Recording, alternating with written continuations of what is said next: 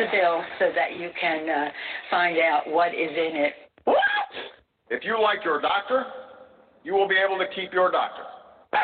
What difference at this point does it make?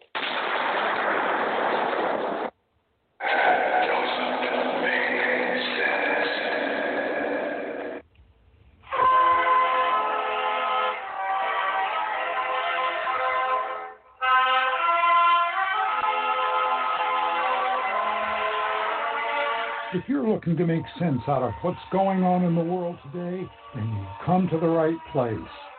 Welcome to Southern Sense Talk Radio with your host, Annie, the Radio Chickie Bellis, and featuring Curtis C.S. Bennett and the most interesting guests that you'll find anywhere on Internet radio.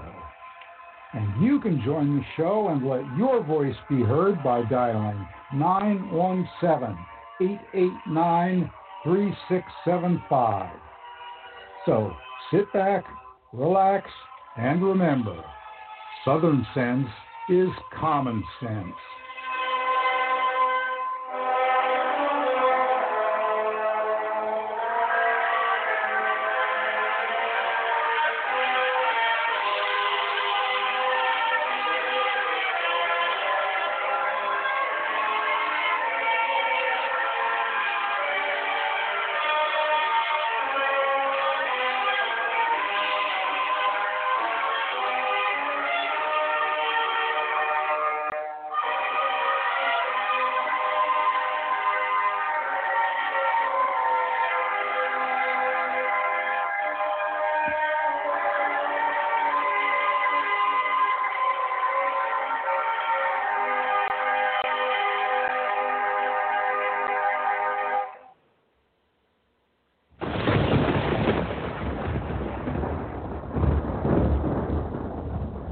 When an emergency strikes, what's your first impulse? If your answer is run to the grocery store, you're likely to find chaos and plenty of empty shelves. So how do you avoid this? Well, it's simple. You use today to make a plan, to prepare for things that may happen. It's a hurricane, earthquake, blizzard, or even social unrest, especially in today's political environment. The practical place to start is by storing up food in your home. And I use My Patriot Supply for my food storage. If you don't have an emergency food supply, it's time to do so. Here's a great item that makes it really simple. A 2-week food kit that comes in a rugged tote. And it's only $75 when you go to my special website, preparewithsouthernsense.com, or call 888-441-7290. This food kit includes breakfast, lunch, and dinners that will last up to 25 years on your storage shelves. So order now and prepare yourself, and then rest easy. So it's very simple. Just call 888-441-7290 or go to preparewithsouthernsense.com. You know what? Let's make it even more simple than that. You're listening to my show, and it's called Southern Sense, and you know you put a dash in the middle, southern-sense.com, and click on the icon for My Patriot Food. Well, if you want to insist, you can still go to 888-441-7290 or go to my website, Southern Sense, put a dash in the middle, southern-sense.com. Be prepared. All right. Point out the colors in you. Welcome back I see to 'em through another and exciting I like 'em. adventure. I like 'em. I like to know why I keep on getting that at the end of the promo. I can't figure that one out yet. So, of course, as usual, I can never start a show without messing up gloriously. Welcome back to another adventure here on Southern Sense. You're listening live on Blog Talk Radio, SHR Media, the Lone Star Daily News, up on iTunes, Stitcher, Spreaker, YouTube, Facebook. Actually, Facebook Live at this moment. So if you go to Southern Sense on Facebook, you can catch us and see my smiling face and Curtis's. I'm your hostess with the mostest, the radio chickadee, Annie, along with my confused co-host, Curtis C.S. Bennett. Good afternoon, Curtis. Curtis, unmute yourself. I'm not the only one screwing up. I got you unmuted, Curtis. Okay. Yeah, I have one of those. Hey, Houston, we got a problem. Trying to log in this afternoon. So we got it taken. Man, we'll get our act together. We got ourselves an exciting show here today. We've got great guests lined up. We're going to start off Bruce Lavelle, who is a longtime President Trump advisor. He's also the executive director for the National Diversity Coalition for Trump. Say that 3 times fast. He'll be coming back on the show to start and talk to us. Man. And then we got a gentleman from the Heritage Foundation. His name is Hans von Spakovsky. He's an authority on a wide range of issues, including civil rights, civil justice, the First Amendment, immigration, and considering some of these overreaches of some local and state governments on our civil rights during this COVID pandemic. I want to get his take on some of the stuff, especially what's going on in Texas. I think some of these judges and some of these police departments down there have lost their minds. And then we're going to finish up the last hour of the show with Mitchell, goes by Lionheart, Gerber. He is an expert. He was in college. He was in, I believe it was the University of Georgia out of Atlanta, when he started hearing stories about organ harvesting, especially of those who were members of the Falun Gong out of China. And I had him on the show, I think it was 2 years ago, Curtis, and we started the discussion. He has had death threats made against him. He has a lot to talk to us about what is going on with the organ harvesting. Some of the stories are just absolutely horrific. And it's not just a few people, it's thousands. Thousands of people have been detained by the Chinese Communist Party without trial, placed in prisons, slave labor camps, institutions, and when their number is up, their organs are harvested while they are still alive. I mean, there's so much, and we've got so much that's going on that's coming out of China. I think this COVID pandemic has actually ripped the mask off of the Chinese Communist Party, and to have doctors and other members of society complacent in this genocide. There's no other way to explain it or describe it. It is an outright genocide of a magnitude that is believable. So I want to welcome everyone that is listening in over on Facebook. Hi to everyone on Facebook. I'm hoping that we finally got ourselves up on YouTube. I don't know what has been going on with that. And no, it's not. Believe it or not, I don't know what changed. Something changed, and it's not going up on YouTube. What about iHeart? All right. Yes, we are now carried on iHeartRadio. So if you've listened to us live and you've got the app on your smart device, you just do a little quick search on iHeart, and you'll find Southern Sense Talk is up there. My smiling face is on there, and you can listen to us on iHeartRadio now. Thank you for reminding me. Wow. Want to add on that those that listen to the show know that we start off each show with a dedication to a fallen hero.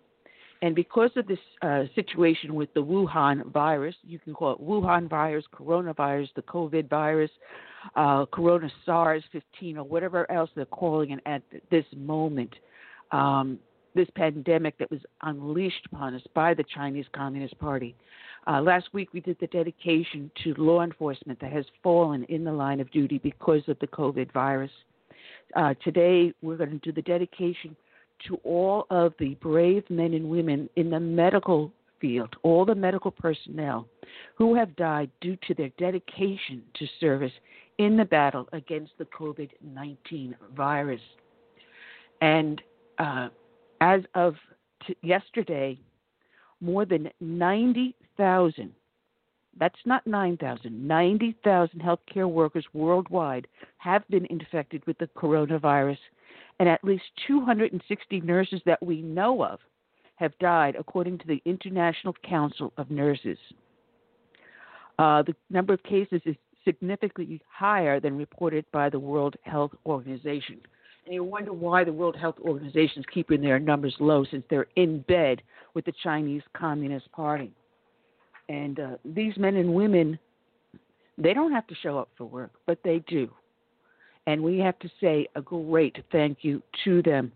And something has come out of a hospital in California, and I put it aside. Actually, I sent a copy of that thing to my sister.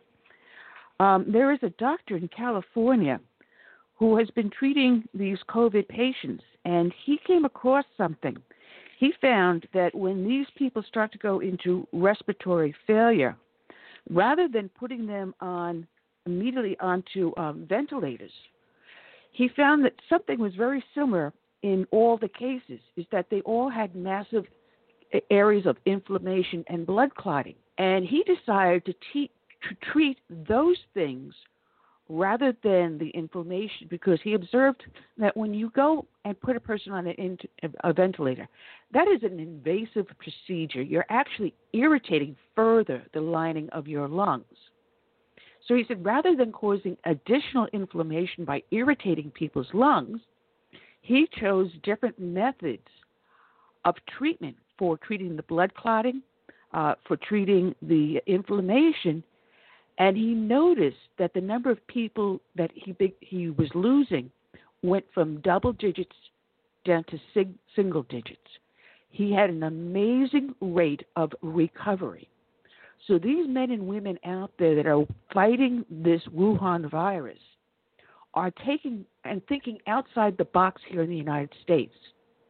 And I think we're going to have more and more doctors like this individual that are going to think outside the box, saying, listen, the ventilators aren't working.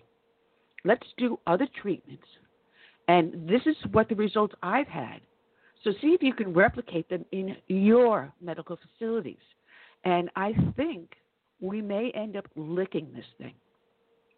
So, again, today's show is dedicated to all of these brave men and women in the medical field who are on the front line in the battle against this COVID-19, Wuhan, Corona SARS, whatever you want to call it, this pandemic virus.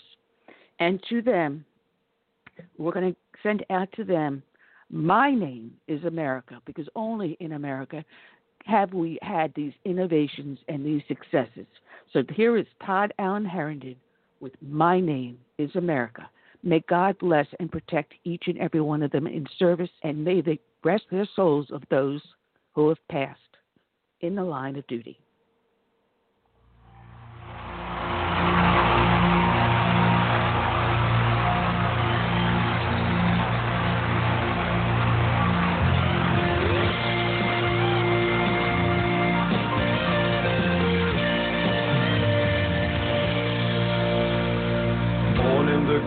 Of oppression, I fought for my liberty.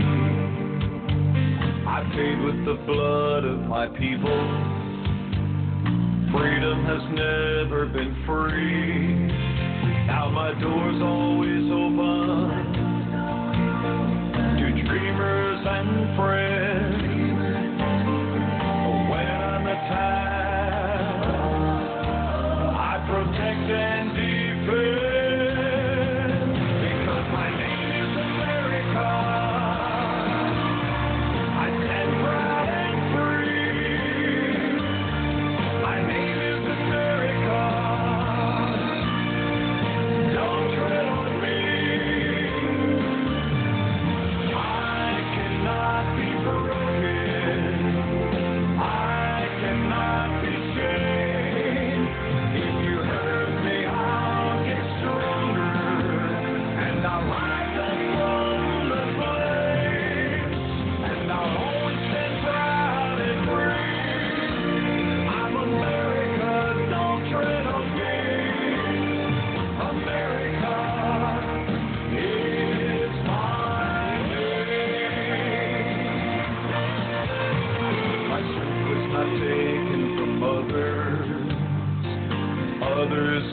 gave it to me.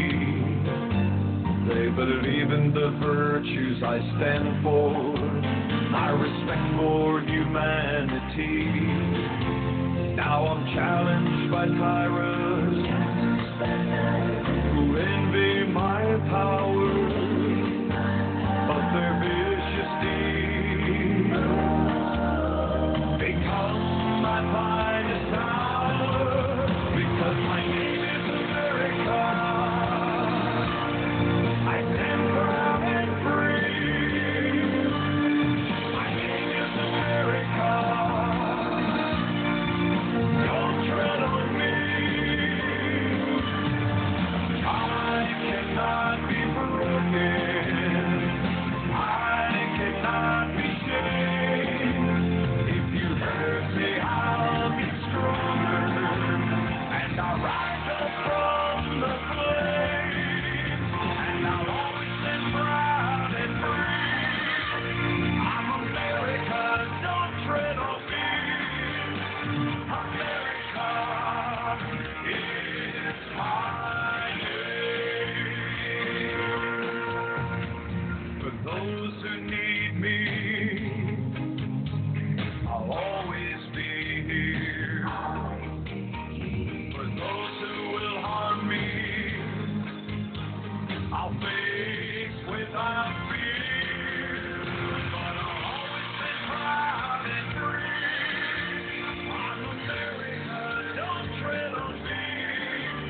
I'm America. America is my name. Is my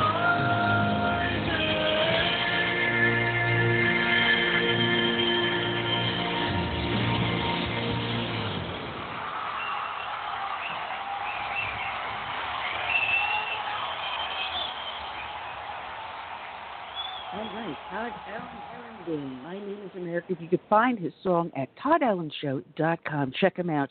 I keep on meaning to call him and get him back on the show, Curtis. And one of these days, I'm going to remember to do that. Anyway, welcome let's back. get him back. You're here. Yep, listening here to Southern Sense here on Blog Talk Radio, SHR Media, the Lone Star Daily News, iTunes, Stitcher, Spreaker, YouTube, Facebook. Facebook Live right now. I want to welcome everyone aboard. Just want to give you guys a little bit of an update. This week, Yanni went for his cancer treatment where they injected these little nuclear spheres called Theraspheres into his liver. So he's radioactive right now. So my mom and I have to stay 3 feet away from him for the next couple of days. You turn off the light and watch him glow in the dark. Wow, that sounds like social distancing inside the home. Yeah, a little social distancing in the home. Right now he's handling everything very, very well. So knock on wood, and hopefully this will go after the tumor there and reduce it or kill it, get rid of it, whatever. And I am actually battling a cat on my lap. Wow. Mom's been going through her physical therapy. She's got a new orthotic device for her leg, which helps her walk a little bit better on the walker. She's still not doing any marathons or laps around the house, anything yet. But she's slowly and surely starting to get more and more strength back. But it is exhausting. If you ever are a full-time caregiver, you understand what I'm saying, that it does take a lot out of you. So if I look a little dragged, like the cat just drugged me in somewhere, yeah, I think all 5 took their turns dragging me around. Wow. Anyway, but that is what is going on with us right now, just to let everyone know a little bit of an update there. But and this too shall pass. This too shall pass. There's so much to talk about that I want to wait for our guests, but, I don't even know where to start, Curtis. Well, let's start with Mother's Day that's coming up. It's a good thing you have your mother there so you can, celebrate Mother's Day with her. Not sure when you're going to take her out to eat, but maybe drive through. The problem is I'm such a good cook that when she's ready to leave, she won't want to leave. I'm going to make her a little porter. I'll just roll her down the handicap ramp, Come Come on, Mom. I'm just going to roll you like a big ball. I'll do the ramp before. No, none of that. I already dropped her once. Don't want to drop her again. Yeah. Anyway, Pam Geller sent me something that I thought was really absolutely fantastic. She has filed a lawsuit. This was today's the 8th. This was yesterday. She did this. She sent this out. Filed a complaint against New York City Mayor De Blasio for violating fundamental liberties that citizens of the United States enjoy, free from government interference. This is what she sent out. The case seeks to protect and vindicate these liberties. These liberties are not conferred or granted by government to be then rescinded at the will and whims of government officials. These God-given liberties are possessed by the people, and they are guaranteed against government interference by the United States Constitution, which is the supreme law of the land. First among these liberties is the right to peacefully protest government officials through the freedom of speech and the right to peaceably assemble guaranteed by the First Amendment. The right to freedom of speech is not a right to caucuses. It is a right to meaningfully protest and assemble in public in order to change public policy. The most effective way to exercise this right is to organize and participate in large public protests. Defendants, through the adoption and enforcement of executive edicts, have suspended this fundamental right in the city of New York. John Adams warned that liberty once lost is lost forever. All tyranny needs to gain a foothold is for people of good conscience to remain silent. Through this complaint, Plaintiff Geller challenges defendants' suspension of the First Amendment. There is no justification, pandemic or otherwise, for a government official to revoke this fundamental right of the people. Accordingly, this case seeks to protect and vindicate fundamental constitutional rights. It is civil rights action brought under the First and 14th Amendments to the United States Constitution and 42 U.S.C. 1983, challenging defendants' restrictions on plaintiffs' right to engage in peaceful protest and protected speech in public forums in the city of New York, hereinafter First Amendment restriction. Plaintiff seeks a declaration that defendants violated her clearly established constitutional rights as set forth in this complaint, a declaration that the defendant's First Amendment restriction violates the United States Constitution and 42 U.S.C. 1983 as set forth in this complaint. A preliminary and permanent injunction enjoining the enforcement of the defendant's First Amendment restrictions is set forth in this complaint, and nominal damages for the past loss of plaintiff's constitutional rights.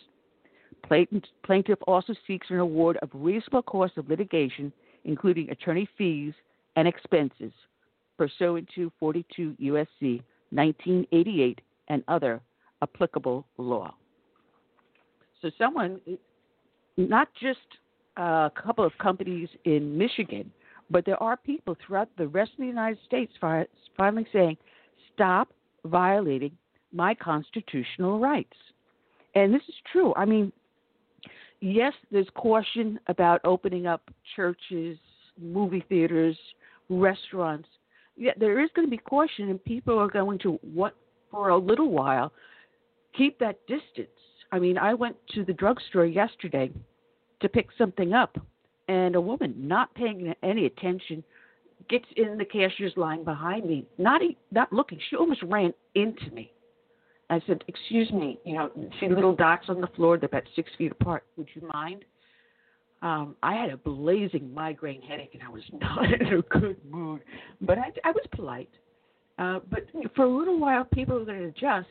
But once this passes, life will go back to normal, and we can get out there in crowds and movie theaters and restaurants and get back to church. And I'm telling you, I think we're also overthinking this. I have to crack up. I see people driving alone in their car, all masked and gloved up. Hello, you're already in a bubble. What do you think? The exhaust from the car in front of you is going to give you the COVID virus? Holy moly. I mean, people are and I have to crack up also. There's this guy jogging in the middle of a track no one around him for at least maybe 500 feet. I'm driving past him in the car, and he's there jogging with a mask on. Really? You know, there's a thing called also herd immunity. You know, once a herd catches some sort of a virus, bug, or whatever you want to call it, and they pass it around from person to person or cattle to cattle, whatever you want to look at it as, they all begin to build an immunity. And then that immunity is passed down to their offspring. So maybe by being overly protective, we are actually doing the exact opposite of what nature intended for us to do. That's right. So, you know, of course, we have people that are ill with cancer, pulmonary disease, or diabetes that will be more vulnerable to the virus. And unfortunately, yes, there will be people that will die, but unless we protect the entire herd, how can we propagate the species? So maybe we're just overthinking this too much. If anyone has an opinion, post it up in the chat room. Post it up over on Facebook. I think we're just going a little too far and being a little bit too overprotective and overthinking it. I mean, if you're driving alone in your car with the windows rolled up, you don't need to wear a mask. And I seen like about 5 examples of that yesterday, and I pointed it out to Carolyn. I said, look at that person in the car with a mask on. Nobody in there but that person. And they're riding around, you know, almost, they might as well just have a decontamination suit on, you know. But I agree, you know, when it comes to herd immunity, that's how we survived over the, you know, centuries as humans. You know, we caught things. Some people did get ill, some people died, but we built an immunity, and that made us stronger.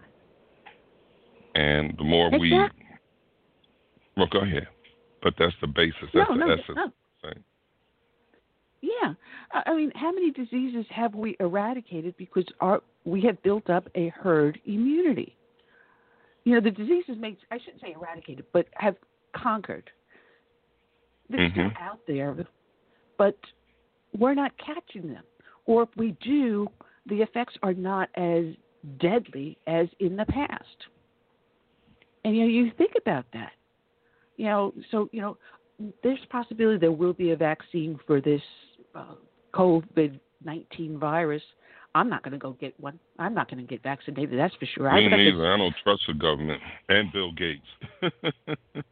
But anyway, I heard that there was a governor, and I think it was from Kentucky, I'm not sure, but he said that they were going to stay, you know, have a stay-at-home order until they come up with a vaccination. That could be a year from now. I doubt if that those could be people never. would comply, and it could be never. You're right. So I think people are going to rebel. I mean, they're beginning to already to protest. Absolutely. And our governor has been opening up right now. Restaurants has outdoor dining as of Monday, which is good. People need to get back work. And this is something we're going to be discussing with our guests when they call in, Bruce Lavelle, as well as Hans von Spakovsky. I hope I'm saying his name right, because they both, you know, are experts in this area. We have the woman that was a hairstylist down in Texas that was jailed, a judge, because she violated an executive order. Well, number one, an executive order is not law. That is not an enacted law. So if she violates it, you get what, a fine? You do not get thrown in jail for 7 days. But that's not what he threw her in jail for. He threw her in jail for contempt of court for 7 days because she refused to apologize. What did this woman have to apologize for? She opened up her salon. She had her people all protected with gloves and masks and partitions. So, you know, if there was anything with them, they would not spread it or get it themselves. She took all proper precautions, and furthermore, she had them doing the work outside, not inside the salon, but outside. And it is proven, medically proven, that you're far safer outside. The virus doesn't like the outdoor. It likes indoor. It likes confined spaces with lots of people in there. That's how it spreads. And heck, and it doesn't do well in the heat either. You know, anything over 75 degrees, it doesn't survive long. No, it doesn't. And Texas is slightly warmer than we are here in South Carolina. It's closer to the weather you have down there in Florida.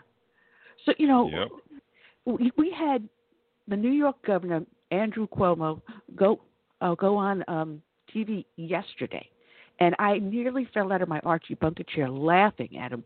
He finally acknowledged the fact that the vast majority of the cases of COVID virus they are seeing are occurring from people that are stay at home. They do not occur to people working in the outdoors, playing in the outdoors. The word just went, commuting outdoors, jogging, bicycling, throwing the Frisbee with their kids. They're not the ones getting the COVID virus. It's the people that lock themselves up in their homes, all masked up and gloved up, but they still get the virus. So the virus likes, we know, confined places. He finally acknowledged stay at home is not keeping the virus from spreading. In fact, it's spreading more if you're confined at home. So, folks, here's my thing. Get out there.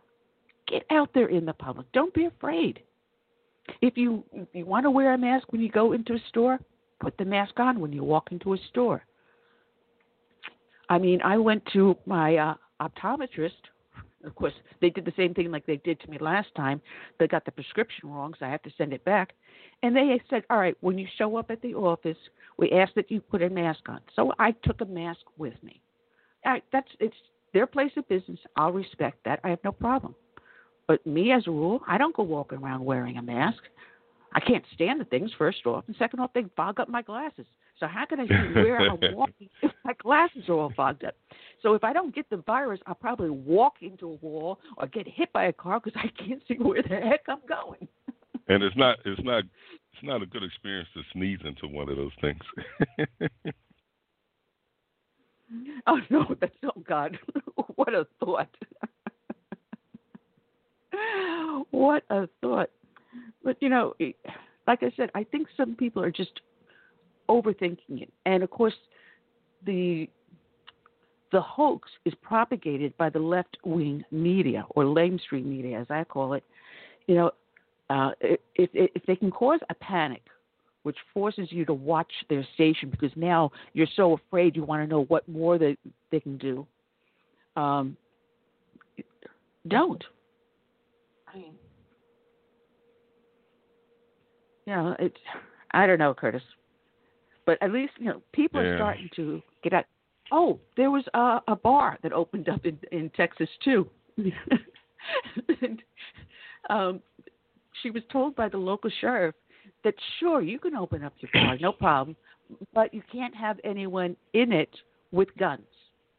So she said, all right, I'll open up the bar, but out back of the bar, the property out back is my personal home.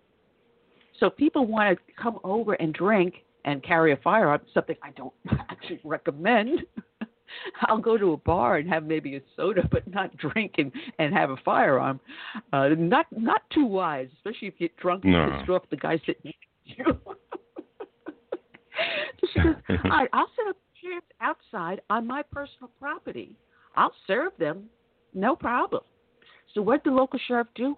They showed up in full SWAT gear in a armored vehicle. It looked like some sort of a tank or something that they drove up to her bar at. And they arrested her and the patrons. They were on her private property. Yeah. So they trespassed onto her private property to arrest people that she gave permission to do. I mean, what was illegal about them congregating on her property? If they kept a safe distance or whatever, what did, and besides, it was her private property. So what business was it of the police? And now I'm a retired cop, and you know that. But when I saw this, I said, oh, my God. This is just doing it too far. And the SWAT guys that showed up to do this, I'm sorry. If I got fired, I would have gotten fired then. I would have violated that order. I says, no, you got to be crazy. Yeah. This is her private property. She has no problem with these guys showing up with weapons on her private property. She has no problem in them purchasing alcohol to have on her private property. It wasn't the business that they were in. It was on her private property. So why were they arresting them? I hope Governor Abbott and his Attorney General again step in and get this woman released, because I was watching the video last night, and it's crazy. It is absolutely crazy. Wow. Well, speaking of arrests, going to another topic, what are your thoughts as a former law enforcement officer on citizens' arrests? Because what happened down in Georgia with the black guy that was jogging, and two citizens decided, to take it upon themselves to do a citizen's arrest, and it got out of hand. Well, there's so much about that is really, really strange. First off, this guy has been jogging the same route for 3 years. So if you are from that neighborhood, you would be familiar with this guy at a certain time of day, always jogging the same route. All right? So, obviously these two men did not live in the neighborhood, and it seemed like they went out looking for him, for this alleged burglar. And there's a difference between a person jogging and fleeing the scene. There's a whole different mannerism to the person, the speed, the route they're taking. So these guys went deliberately into a neighborhood that's not their own, as it appears, to look for this alleged burglar, because someone made a phone call into 911 thinking that there was a burglary in progress. So they went looking. But are they bounty hunters? I don't think so. It's just their behavior was just so weird. And there's going to be more that comes out of it, because they were arrested. It took the law enforcement 72 days to do something, but only because it went from the local law enforcement up to state law enforcement. And thankfully, it did escalate to that level. So action was taken. But there's going to be something coming out in the trial. I don't know. This father and son team are just weird. It doesn't pass the sniff test, honestly. Well, in what instance can a citizen evoke a citizen's arrest? Because from what I read, it was really meant for like shoplifting type things. Each state is different. I know here in South Carolina, if you witness a crime in progress, and at that point, you can make a citizen's arrest. But to go out as a bounty hunter, you would need the proper training and licensing in order to do that, because that's a business. Being a bounty hunter is one thing, but as a citizen making a citizen's arrest is something completely different. That would be only if there's an immediate danger or a crime being perpetrated at that moment, whether it's an assault or a shoplifting or attempted murder. At that point you can step in to protect property and person. But again, each state is different how they define, a citizen's arrest. Have you ever experienced one as a law officer? Somebody calling in and saying, I'm making a citizen's arrest? The only time I saw that would be a store security guard. The only time. And they would only detain the person, at which point personally, every time I found something like that happening, I would say 100% of the time this happened, it would be when it was a young mother who had no money for the child's food, and it would be diapers and formula that was always being taken. And at that point, I would turn around. I know at one point this woman was so destitute, I paid for the stuff out of pocket, but I then had them sign a statement in lieu of arrest that you do not return to that store. And they would avoid being arrested and would avoid a criminal record, and then go on their way and take care of their child. But that's me personally. I don't know what other officers would have done, but this is what I have done. So just the only time we made an arrest. another store arrest was this was a hooker that was up on crack. She got violent inside the store, so she was trying to beat up the store owner, but that was for assault, not shoplifting. Oh man! Oh man! She almost kicked out the window in the patrol car. She kicked the window so hard I actually watched it pop out of the frame and back in.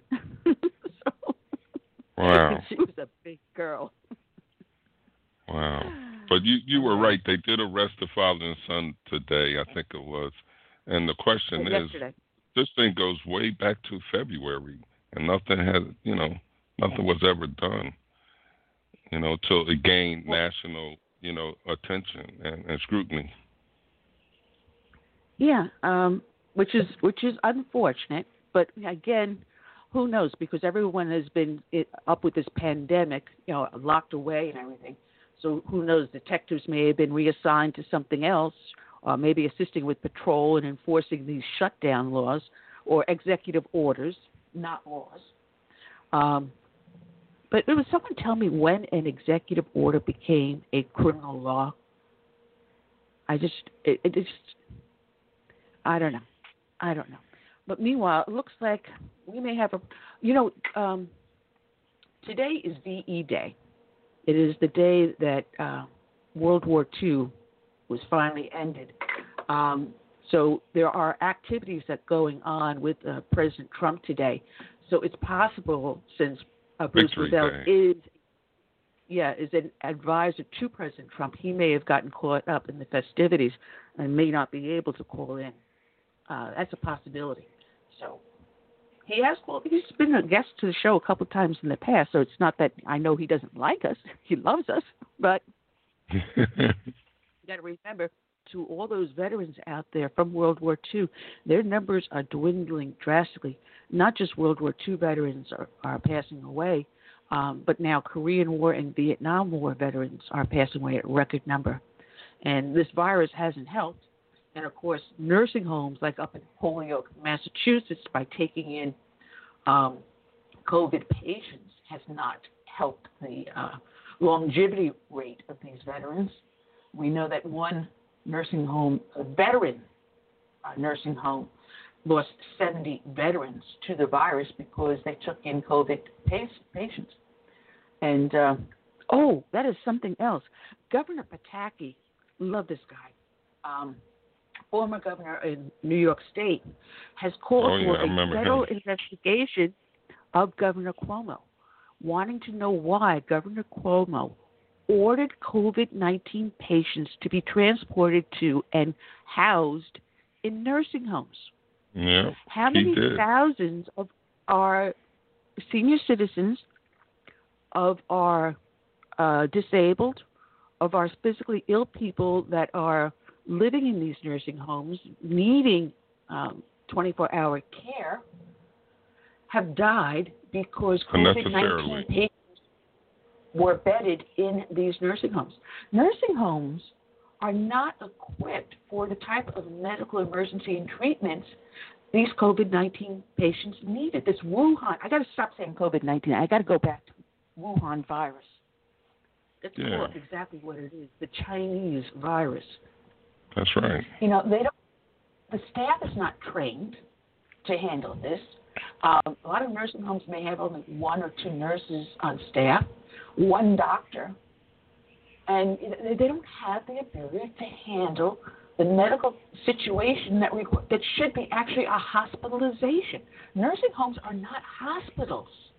These people should never have been sent to a nursing home.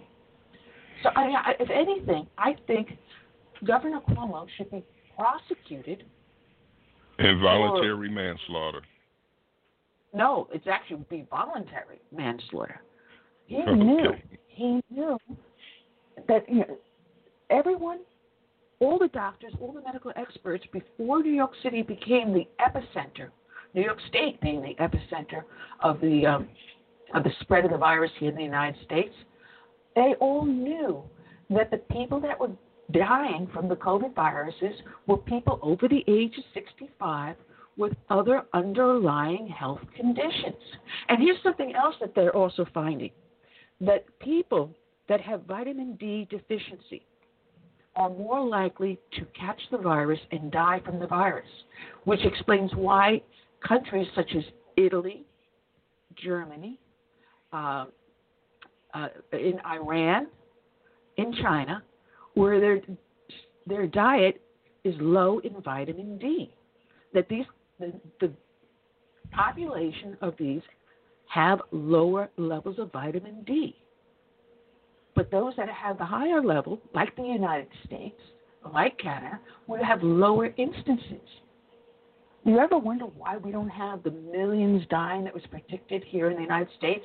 But we are, I think, with somewhere over 70, going into 80,000.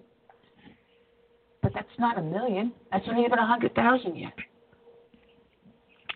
And considering the size of our population, that is less than 1%. Far less than 1%. I think it's like that's one Super Bowl stadium attendance, number. I think Super Bowl attendance is well over 100,000. I think 150 was the last one. Yeah. I'm not sure. I haven't put things in perspective. But, we don't take that lightly, but it's not the end of the world. No, and as Chief points out, the left is trying to condition us to accept the new normal. If you think about this, who is it out there that's saying that you have to stay at home? It's the World Health Organization. It's the United Nations. It is the globalists, the CDC, that want you to accept a new normal. Why? This way they can now control everything you do, taking away our constitutional rights. Everyone hates the fact that we in the United States are the most unique nation in the world, that we have these guaranteed freedoms and liberties, that we are able to say whatever we want. Okay, fine, you can't yell fire in a crowded theater. All right, common sense, guys. But we can protest our government. If we don't like our government, every couple of years, or actually every year, every election we have the ability to change our government by changing the people we elect to that government. So our government is changing every year. Every 4 years we change the presidency. Every 2 years we change the House. Every 6 we change the Senate. We have the ability to change the ruling party by our votes. We can have a peaceful revolution in every election. And folks, the sound of those jets you hear is the sound of freedom from the Marine Corps Air Station. Hoorah, Marines! Thank you for protecting our nation. Now it's we just had the Blue Angels fly over Jacksonville and over the beaches this morning. Yeah, I saw that, and I got to say they did that to the New York City police officers. And when the hospital ship pulled out of New York Harbor, you had to see the picture.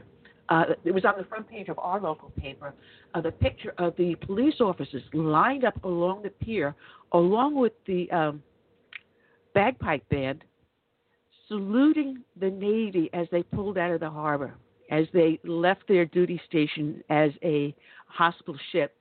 I mean, I started to tear up. I mean, these guys, oh, God. Those are good cops. Not the ones that show up in a armored vehicle, a tank, and SWAT gear to arrest a bar owner and her patrons that she allowed on her private home property. Yeah. There's good cops and there are some bad.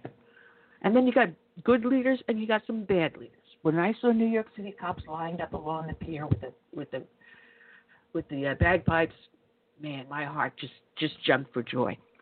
We are living in an interesting time.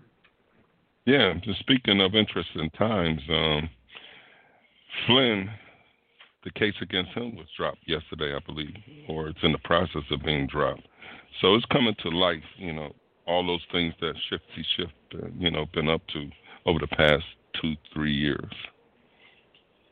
Yeah, and I just pulled in front of me. I pulled out the stack of papers. You know how I do this, Chris. I got a stack of articles in front of me, and on top was about the Georgia shooting.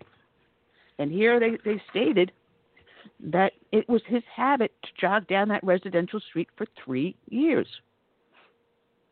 And these guys were waiting for him to run past. So obviously, somehow or other, they knew what this kid's habit was.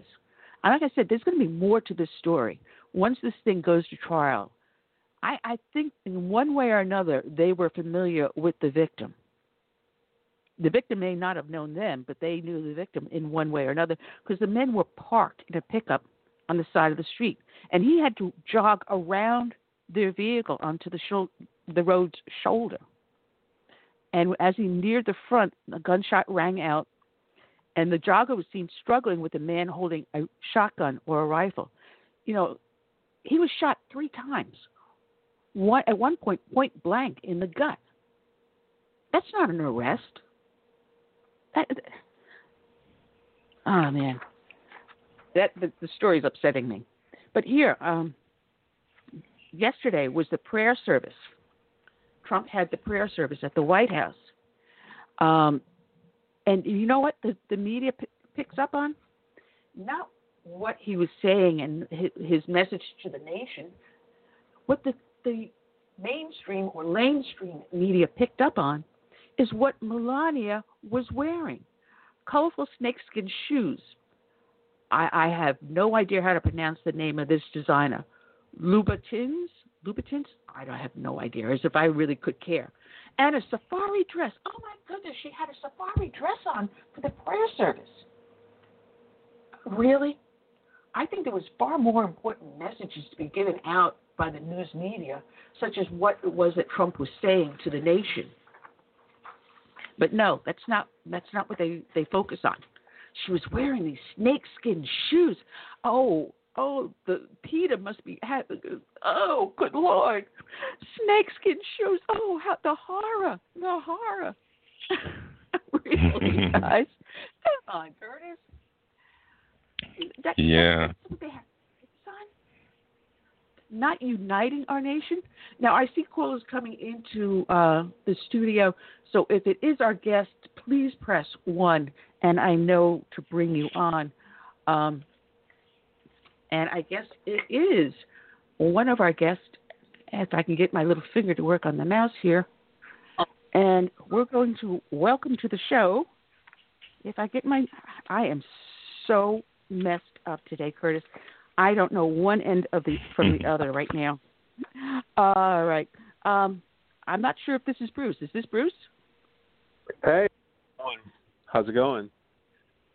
Hi, Bruce. How are you doing today? We got with us Bruce good. Lavelle, who is an advisor to President Trump, and he is also the executive director of the National Diversity Coalition for Trump. I managed to say that now once at least without tripping over it. I'm trying to say it 3 times fast, Bruce, and I don't do too well. That's okay. It builds character. No, I was mentioning that yesterday was the National Prayer Day, and Trump had a ceremony at the White House. And, you know, instead of focusing on what President Trump's message was of unity and faith to the nation, they focus on what Melania was wearing. And, the horror. How dare she wear snakeskin shoes and a safari dress? Come on, can we get any more ridiculous here? Yeah, it's hey, you know, anytime there's since the president in his inauguration speech said, as it started to rain, I was actually there sitting behind him, we don't worship government, we worship God. And everyone's like, whoa. It's like, welcome the new president of the United States. And I hate to say it, ever since that point on, anything that gives any reference to God, as the president does all the time and prays constantly. Matter of fact, we were with him right a few days before the government shut down, the Oval Office, praying with him, me and Pastor Paula, and Diamond and Silk and all this. That I call it that famous picture of us laying hands on and praying with him. You know, obviously, we're going to come under attack on it, and they know it, but we're going to keep pushing through, and I'm glad that the commander-in-chief of the highest office in the land, in the world, acknowledges God first and not him or the institution, but actually God first. So I'm sure there'll be many more, to come, especially if he ever, displays any reverence to God or to the Lord. So, it just comes with it, and he knows it. And so we just keep trucking along. Well, it's funny because I don't remember rain at the inauguration. I was there with a friend of mine. Yeah, it was a little light. It was a little light, just a little trickle. Oh, yep. Yes. All right, I do remember it now because I was with the group I went with was care of my at that time Representative Mark Sanford. She was an aide of his, and matter of fact, Mark Sanford goes to my church. I see his family all the time. So I forgot that it did have a very slight drizzle. Yeah. That is funny. Yeah, right after he was giving all the accolades and acknowledging who God and where he planned to serve as president and who was going to be his commander in chief. Yeah. Very, very. I know it's very. I know Franklin Graham had a really cool statement about it and made reference to it scripturally of how that all of that just happened that way. So, but hey, it's okay. They'll come around. They'll come around eventually. Yeah, hopefully. Absolutely. And he's getting criticism from the left for the way in which he's handling the COVID virus, but he's doing everything correctly. Yeah. At first, they say, "Well, you can't shut down the government. You can't tell people to stay at home. You can't stop immigration. You can't do this. You can't do that." And when he did it, and now he said it's time to relax the rules. No, you can't relax the rules. You got to keep everything the way. No. And he's got the governor, as my co-host pointed out, in Kentucky saying, "Well, I'm not opening the state back up until there's a vaccine." Well, when is there going to be a vaccine? Like maybe never, possibly. Yeah. So you're going to keep the state closed for the rest of everyone's natural lives? Really? Yeah. I was talking to my wife, my dad, my father-in-law. He's 88 years old. He lives up here north of Atlanta, drives, does everything, 2 tours of Vietnam. And I asked him, I said, "Mr. Bell, how did you cope with the polio pandemic?" And he thought about it, and he says, it was sad, and we knew what we had to do. He said, but one thing that we couldn't lock away all the healthy, because there needs to be the healthy that get out and make money and take care of things so they can take care of the sick. He said, "I don't understand why we're locking everything away. We just we know what we need to do." And it's very interesting how he said it. And basically, it is a situation. I was on CNBC the other day, and I made reference to the small mom and pop business owners who are 1 or 2 employees in their little shops. He or she, they know how to govern themselves. They know how to sanitize their place and, check their customers before they come in. And I said, respectfully, the smaller mom and pops, in my personal opinion, being a business owner for 27 years myself in Atlanta, are safer places to be than some of the large Costco's and grocery stores where people are running around grabbing toilet paper shoulder to shoulder. So I think, I think we've had the blessing and the curse of the social media era, Annie, as it relates to Instagram, Twitter, the instant messaging. It's like seconds across the world, and fake news, real news, no news, constantly immersing a lot of the people and creating panic and fear. And so that's one of the culprits that we're dealing with. I think it'd be a whole different climate if we didn't have the social media world as it relates to this pandemic virus. But, we're going to overcome this. We're going to get stronger. We're going to get better. A lot of relationships are coming back. A lot of online church services have reinvented themselves for some who didn't have it. A lot of families are sitting down talking to each other and, reconciling old relationships. And some are not as good, not good, but most of them are good. So there's going to be a tremendous blessing out of this. And that's pretty much something how we have to be and stay optimistic on it, because it's very easy to get caught up in the doom and gloom once you turn all the channels and that's all you hear. So I feel and I know we're going to come out better, as the president said. We're going to come out stronger and better, smarter, faster. And meanwhile, we're going to have more believers, and I believe in that. So that's going to be a blessing for us. Well, I've also noticed something, too, because there was the left that always turned around and made fun of us, that those of us that have a sort of a survivalist type of mentality. I don't call myself a survivalist. I like to be prepared. Now, I don't live too far away from you. I'm here in South Carolina. So we have to be prepared for hurricane season. And we just know, you need your first aid kit, you need backup batteries, you need a backup supply of food, toilet paper, paper towels, hand wipes, alcohol, all those little things that people are panicking and taking off the shelf. Make sure you've got extra cleaners, extra bleach, whatever it is, so that if you do get locked in or have to grab a go bag and leave, you have to be prepared. Now, my husband and I have 5 cats, and now I have on my hands my mother who recently had a stroke, so there's no way hurricane season that we're going to pack up and take off. We hunker down. So we've got 2 generators. We've got a gas grill. We got the fireplace. Yeah. So whatever we need. So I can maintain my phone, my internet. We are independent. A lot of people made fun of us. People like you and me are prepared. So when something like this happens, maybe there's a few extra things, like we didn't have the mask. So all right, fine. I went online, found a pattern, and started to make them until my sewing machine broke. Right. I mean, if I have to, I'll hand stitch them. No big deal. But, now people are starting to get the idea that maybe we're not that crazy. Maybe it is a good idea. If you go out to buy toilet paper, don't just get 1 package, get 2. So when you start to run low, say, right, fine, I got to go get a backup. Simple things like that. And people are finally starting to understand that they may need to be more independent of government than dependent on government. Are you seeing the same thing I'm seeing? Yeah. It's what it boils down to, and it's sad because, we slipped the generation to where, and you see it, for example, AOC, what she says, and Omar and all of them, as the group, as the president calls, and it's not so much you like, wow, I can't believe AOC said that. It's just imagine the constituents, their voters that put her in on that type of messaging. That the actual people that vote these people in on that messaging is kind of, to me, it's scary. It's just like, I was in Home Depot the other day, and this guy, we were talking, and said, he said, man, this is what socialism looks like. I said, absolutely. And I said, just to think that Bernie Sanders packed stadiums of people who actually had that ideology. That's the scary part of it.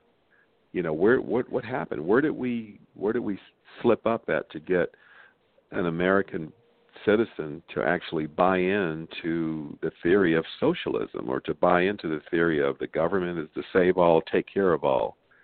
And that's why I believe in my heart, since President Trump came in the office, we were there for those prophetic words in 2015 with Pastor Lance and several other pastors up there in his conference room on the 26th floor back in 2015. We knew, just like we knew that it would be bumpy, and we knew if to make this type of change, to bring prayer back, God back to the Oval Office, and acknowledging we knew it would take a person of his stamina and his background to endure and go through these types of punishing, resistance that he goes through. The left, the middle, the establishment, et cetera, the government within itself, that the deep state, as he calls it, it's he was the right person for this. I didn't think it was going to be a pandemic virus. I knew there would be some other deals, but I don't think of it. There's anyone else that was on that ballot that would be able to go through this type of punishment that he's gone through as it relates to being commander in chief, Annie. So, I pray for him every day. Oh, we all do. We all do. I know a lot of people in my church, when they call out prayers, I hear his name being called out in our church. It's amazing the support that he actually does have of the vast majority of the people. I've never seen anyone attack a president like they have with President Trump. I remember when people were going after Richard Nixon. but they didn't go after people that were their friends or, their aides. They went after the President Nixon himself. There was that, I'm trying to remember, Ehrlichman, Mitchell, Dean, those were the core crew. There was that song that used to go around. We used to sing it. Haldeman, Ehrlichman, Mitchell, and Dean. Bringing up memories. But you don't see it to the extent that they're going after people around Trump. Now it's coming up that Papadopoulos, a person that he knew, an acquaintance, reacquainted himself with it, attached himself to Papadopoulos, and he was an FBI informant spy who ended up in a conversation that was taped calling for the extermination of Israeli Jews. And then calling out Russians and Koreans and another ethnic group, I forget, that should be treated subhumanly. This is what is attacking them. And now we find Flynn's case is thrown out. So what is going to happen with Jerome Corsi and Roger Stone? They tried to go after Katie McFarland. I mean, in so much as coming to her house right as she was taking her daughter to school. Her husband not home. It's like, do I need an attorney? No, we're just going to do some informal questions. Do you have any problem with that? My goodness, the fear that must have gone through these individuals as they are persecuted. But do we touch Hillary Clinton? No. Wow. It's interesting. I remember my mom, God rest her soul, I remember she would say, as kids, we broke a vase one time. We glued it back, and the kids were all over spending the night. We were middle schoolers, and and then 2 months later, the vase kind of gave way, and she put water in it. And that night, when we were all kids, she goes, "Who broke this vase?" And we were like, "Oh, I don't know, Mom." And she goes, "Honey, that's okay. That's okay. The Lord knows." And my point is, I tell some of my friends and believers and non-believers that, whatever Hillary or whatever we all do, we all got to answer. So it may not be our time, but she, like everyone on this call and that's listening, we all have to answer for what we've done or what we've thought we were going to get away with. So, until, you get some level of peace, you release it. Because, for a while, some of my radical Republican friends are getting a little rough out there. I said, man, you got to learn to just let that go. Let God's got that and stop letting it overtake you. And that's something that constantly I remind myself, especially when you see some injustices, just like the young boy that was shot down here in Brunswick. The GBI went and arrested those two guys that gunned him down, jogging down the street. That was a tremendous tension here in the state as well as the country. It's going viral. I finally told my friends, like, look, you got to let go and let God lead on this. And that's pretty much where all of this has to go, especially in this pandemic crisis, is getting back to, as my good friend Jensen Franklin says, faith over fear, #faith over fear, and keep speaking that. So, but we're going to get through it. We've been through tough times. Speaking of fear, this is the co-host, C.S. Bennett.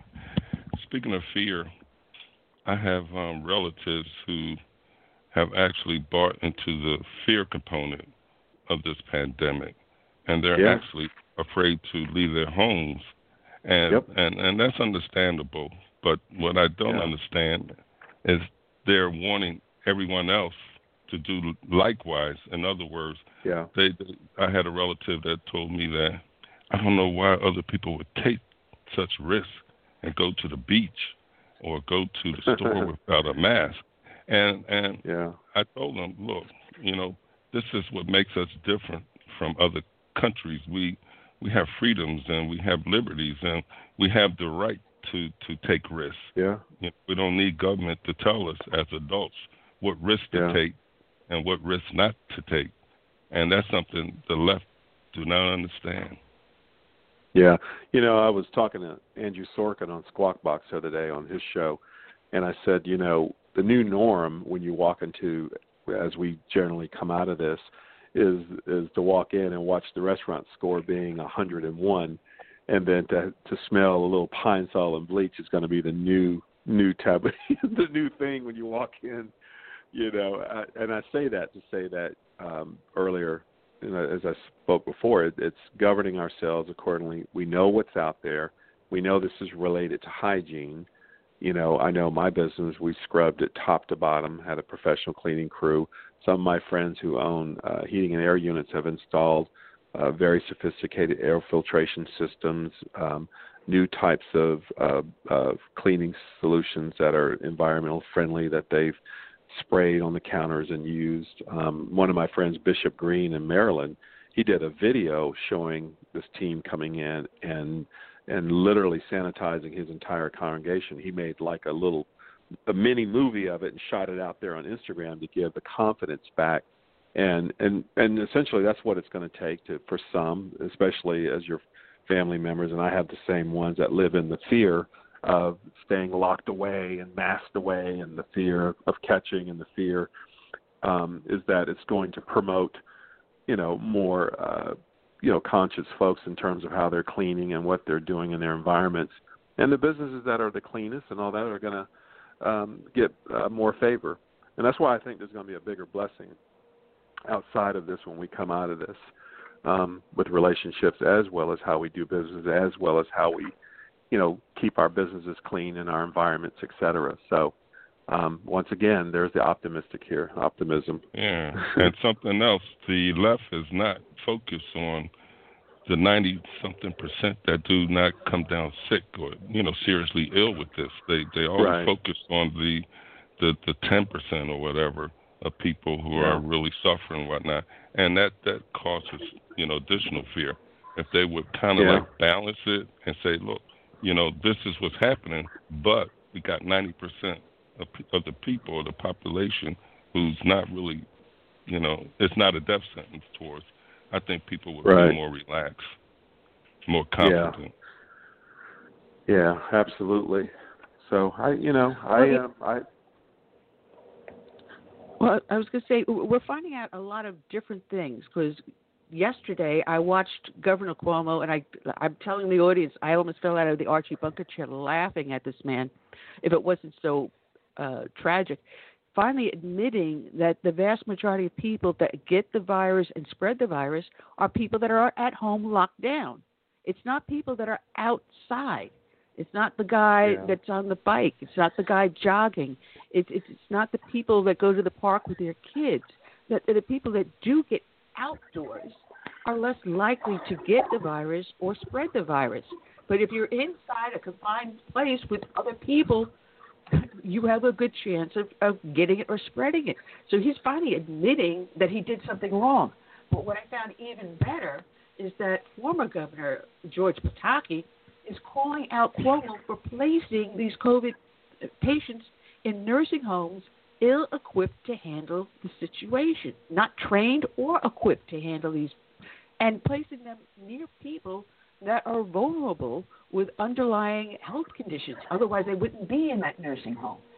So how many thousands of deaths had he caused because of his executive order action?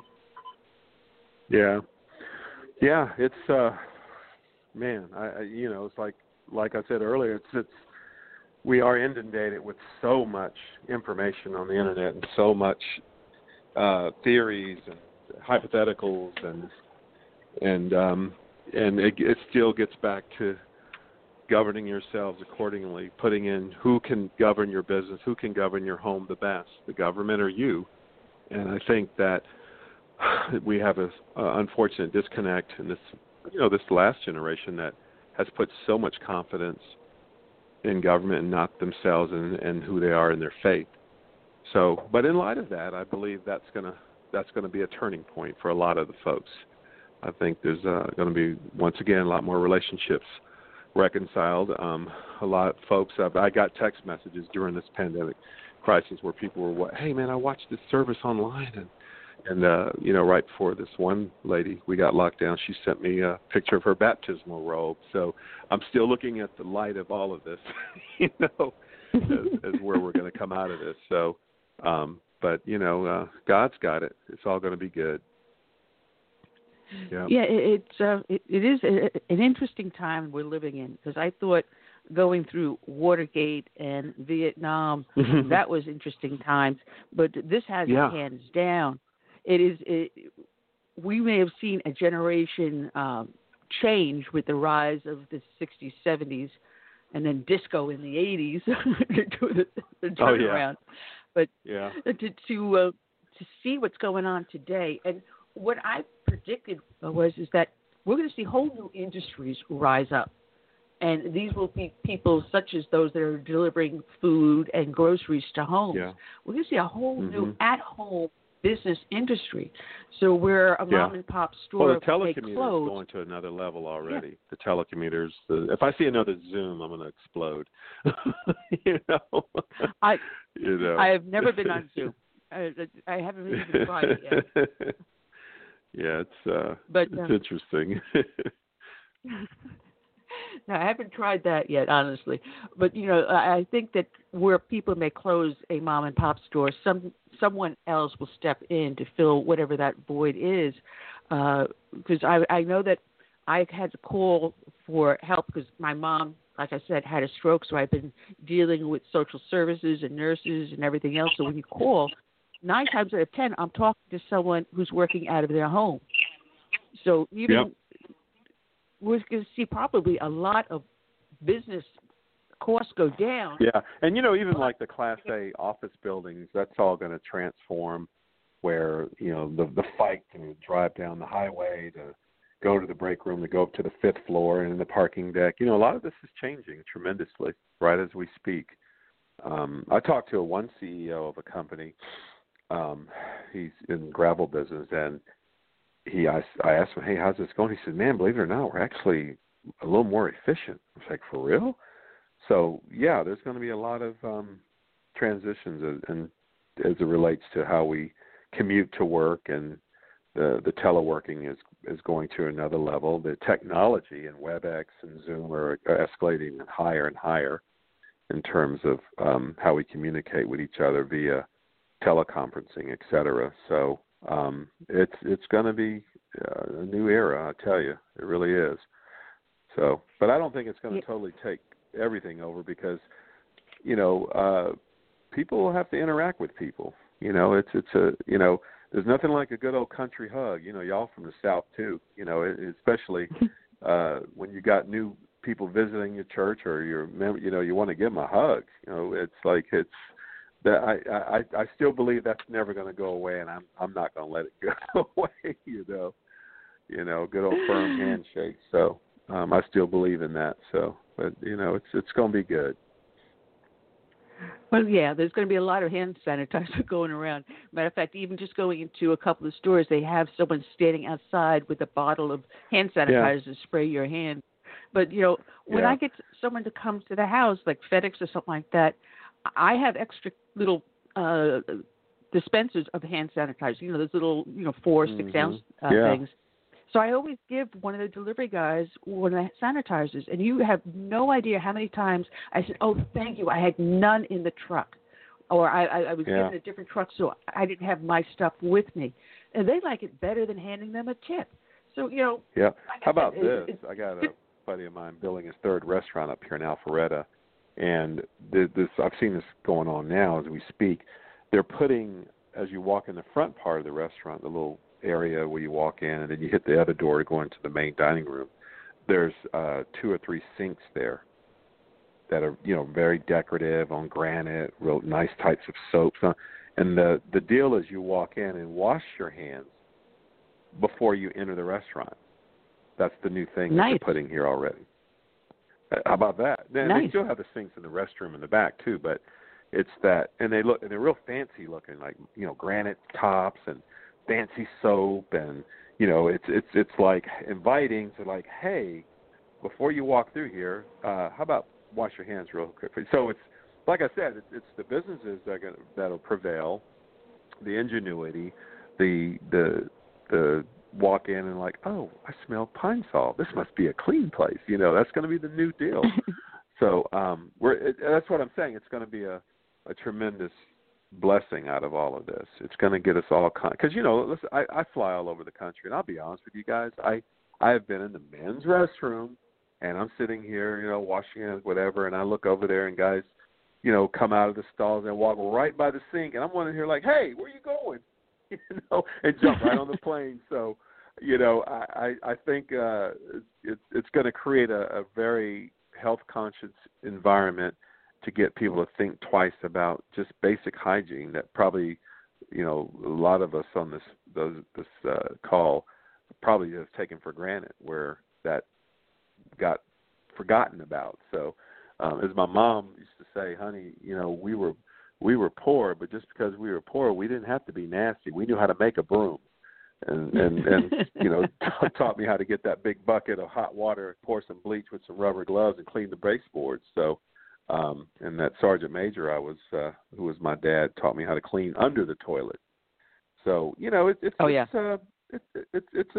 it's a come to Jesus time when it comes to hygiene, And you got to remember too, biblically and everything that went on, if you notice from the Old Covenant to the New Covenant, is always making reference to hygiene, how you address leprosy and lepers, and how do you clean, what do you eat, it's nothing new in terms of how we are as practicing good hygiene and good care for ourselves. And I think, I did talk to the Surgeon General right when he got appointed. We were at the White House one day, and he says, I really want to address nutrition. And I think, and if you guys know this, unfortunately, when this COVID hits, it hits the folks that have pre-existing the hardest and the most aggressive. And how do we, invite our promote good, healthy, conscious eating and nutrition, et cetera, and to combat these type of diseases that won't, overtake you when something like this goes down. So it's kind of interesting. It's like I said, the nutrition, the working out, and how we're going to, I think, like I said, here comes the great blessing and the light at the end of the tunnel.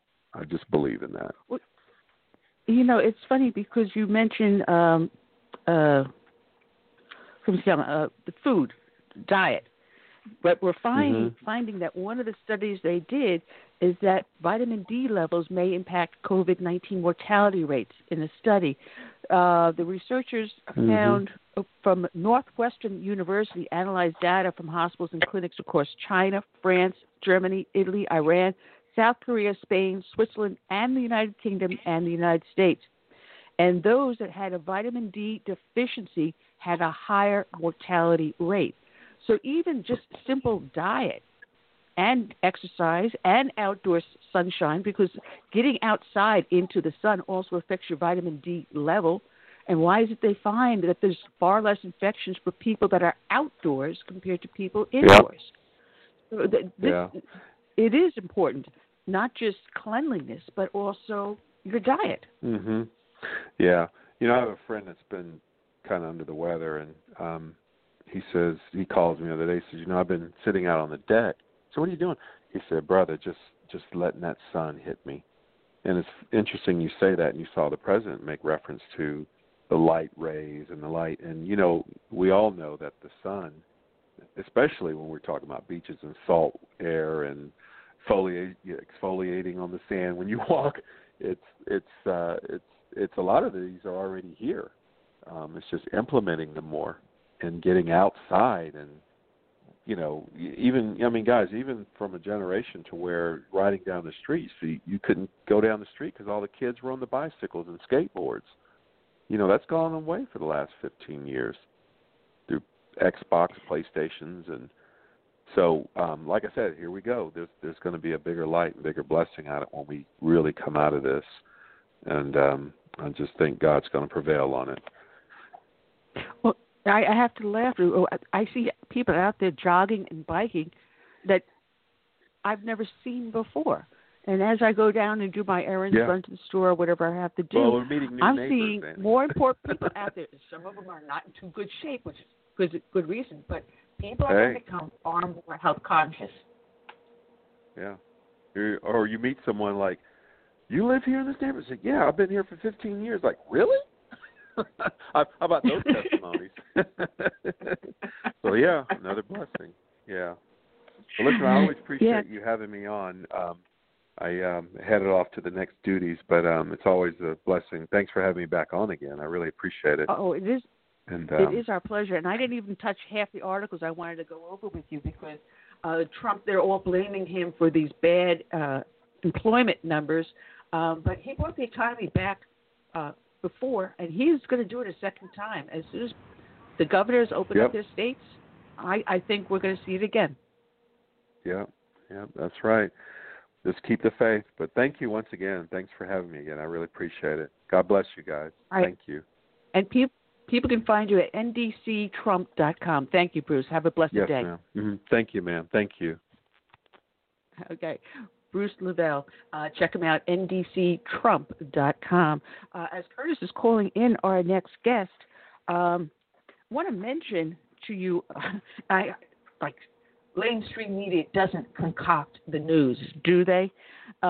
This was up on American Action News, but it was broken by our friend from Project Veritas. I love him. I absolutely do love him. They has learned that the CBS News crew filming in Grand Rapids, Michigan, wasn't satisfied with the orderly COVID-19 testing scene at the Cherry Medical Center in Grand Rapids, Michigan. Now, this is where I wish Cool Mike would call in. And they actually staged footage and claiming to be the actual event. So they actually manufactured They staged it. They acted out the scene. They had employees of the hospital get in their cars as if they're waiting in line to make it look like something completely different. So they concocted a story that wasn't there. No, so CBS, good going on you. They've pulled it, the video, but they won't admit to the fact that they manufactured it. That said, talk about phony news. Here's someone that can talk to us about that and even more. Welcome to the show, Hans von Spakovsky. I hope I pronounced that correctly. Did I? You came close.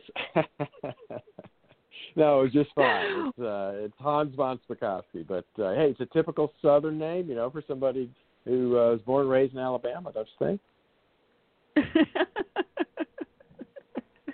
Well, I was born and raised in New York, and I live in the South now. But you should see people try to get my last name, where I believe yours is Russian. My last name is Latvian. So. Oh, yeah. Yeah, no, you're right. It is. The last name's Russian, but my mother was German, which is how I ended up with Hans as the first name. So typical American immigrant family story. Now, I'm trying to figure out where I want to start with you because so much is going on, and we're seeing people being arrested because they want to get back to normal. They want to get their businesses back. You had the one salon owner in Texas arrested, and thankfully the governor and the attorney general and the lieutenant governor in Texas stepped in and said, no, release her. Violating our rights. Where is it in the Constitution or in any law that states that you cannot legally own a business and operate it if it's legal? Where do they get the right to deny us a living? Well, we're in the middle of the COVID-19 pandemic crisis, and the laws that apply to this are such that, to give you an example, during World War II, Congress passed a federal law dealing with this kind of issue. And that law gives the president the ability to order that people that have an infectious disease be quarantined. It gives the president the power to close U.S. borders, which, as you know, he did, to prevent people with the infectious disease from getting into the states, and it also gives them the power to shut off travel between states. These kind of actions have been upheld by the courts, but only under emergency conditions. If a president tried to exercise this kind of action when we weren't facing something like this, they wouldn't be able to do it. Governors across the country also have a certain amount of authority that's granted to them by their state constitutions, but only in these kind of emergency situations. And the way this is looked at from a legal standpoint is, they can do things that are reasonable and necessary, but they can't go overboard or go too far. And the best way of illustrating the difference is in Kansas, where the Kansas governor issued an order basically banning all meetings of more than 10 people, but she made an exception for all of these different businesses and retail establishments, malls, grocery stores, etc. But she didn't make the same exception for churches. So churches, even if they wanted to follow all the safety protocols, have a church service where people are separated by a 6-foot distance, etc., they couldn't hold a church service, even though malls were open, grocery stores were open, as long as they followed the safety protocols. And a federal court said, you cannot treat churches differently than all these other organizations, because that means you're engaging in religious discrimination. So that kind of tells you that, yeah, they can take, pretty strong measures, but they can't go too far and do things that are unreasonable or unjustified. No, it's like that one church that people were sitting in their cars. They weren't congregating around, walking around outside. They were in the cars listening. Yeah, that was in Louisville, Kentucky. It was Louisville, Kentucky. They were going to have drive-in services for Easter, and the mayor of the city said, "Oh, you can't do that." Now, look, that was a ridiculous order, even under the conditions we all know are going. Because if you're in your car, you're being socially distant from other people. Fortunately, that church went to court. And again, we had a federal judge say, Mr. Mayor, you can't do that. And by the way, Annie, that federal judge, is a guy named Justin Walker. And, he was nominated. He's a federal district court judge in Kentucky. He was nominated by President Trump to be on the Federal Court of Appeals in the District of Columbia. And the left has been just going crazy criticizing him and saying that he shouldn't be elevated to the appeals court. He sounds like just the kind of guy we want as a judge. Yeah. You also had, again, in Texas, a SWAT team would look like either some sort of an armored vehicle, almost like a tank, show up in West Odessa at a bar, Big Daddy Zane's. And, the owner turned around and called the sheriff and said, listen, I can't do this. I've got to open up. I got to feed my family. I need to earn money. So can I open up the bar? And the sheriff goes, fine, that's fine. Just don't allow any of the patrons bring their guns in. And she goes, no problem. I've got no problem with that. So she opens up, and she owns a piece of property behind the bar. It's her own personal property. It's not part of the business. And she said, listen, guys, if you do, why don't you go over onto my property? We'll set up some tables, some lawn chairs, or whatever for you. You can have your drinks, you can have your guns, but you'll be on my personal property, not on the business, so we should be fine. Instead, they send a SWAT team. They arrest her. They arrest the patrons. It's getting crazy.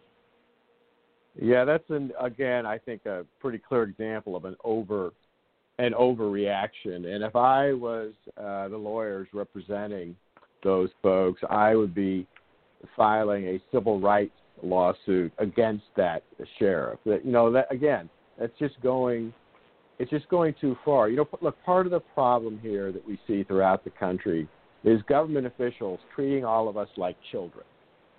Like we can't on our own do the things that we're being cautioned to do.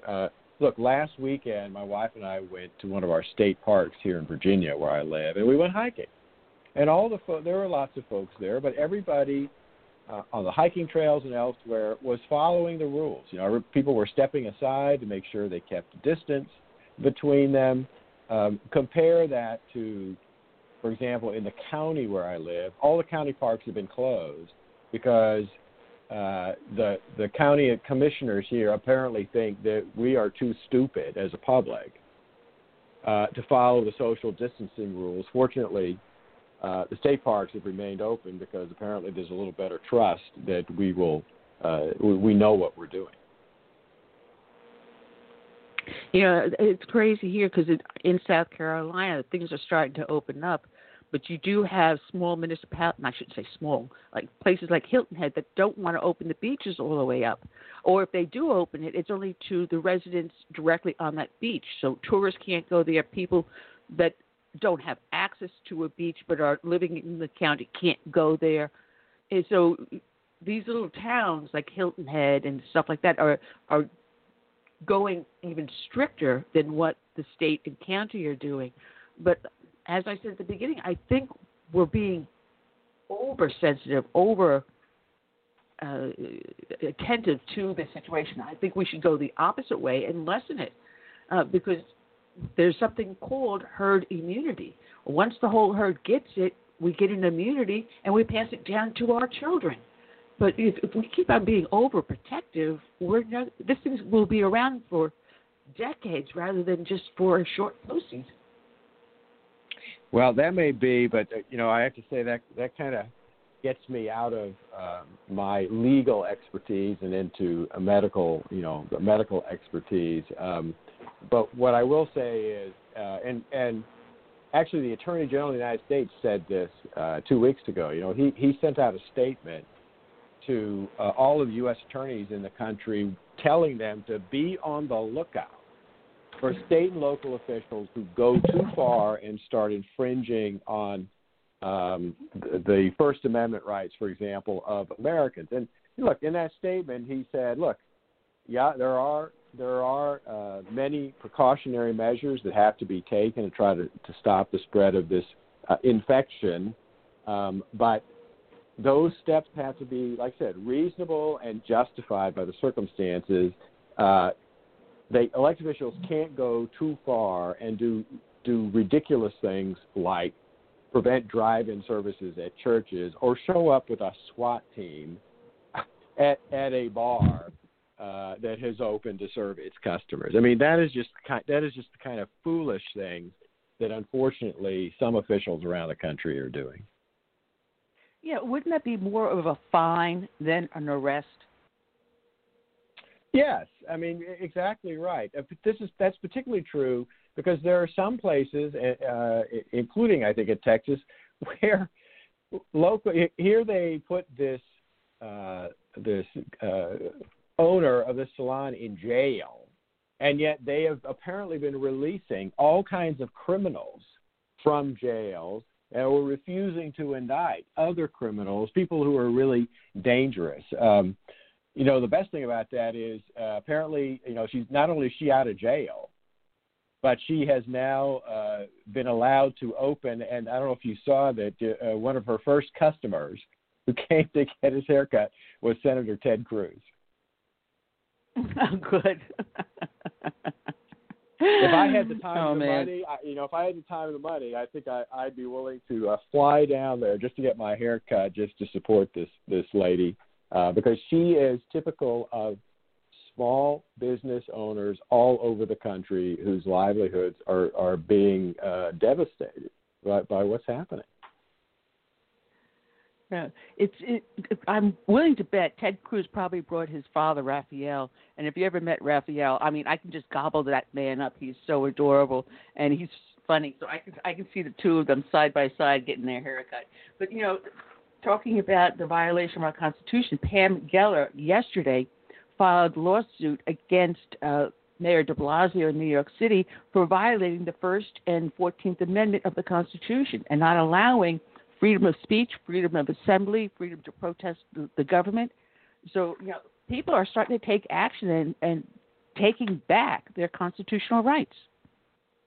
Yeah, and I have to say I like seeing that. That's one of the best things about America is that here people don't just quietly live with wrongdoing, they get upset about it and they try to do something about it. So, like I said, anywhere in the country where local officials are doing things they shouldn't be doing and going too far, there should be everything from lawsuits to public protests to claims, publicity, and to stuff in the media to criticize those officials.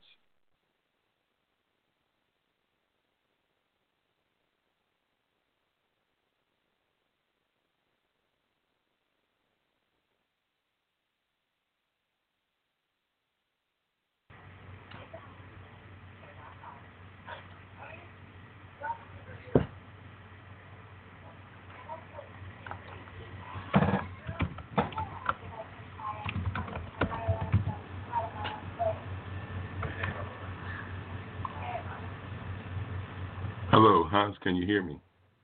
Yes, I can hear you now. It just kind of went dead. Yeah, I think we lost Annie. But I'm the co-host. I'm the one who called you.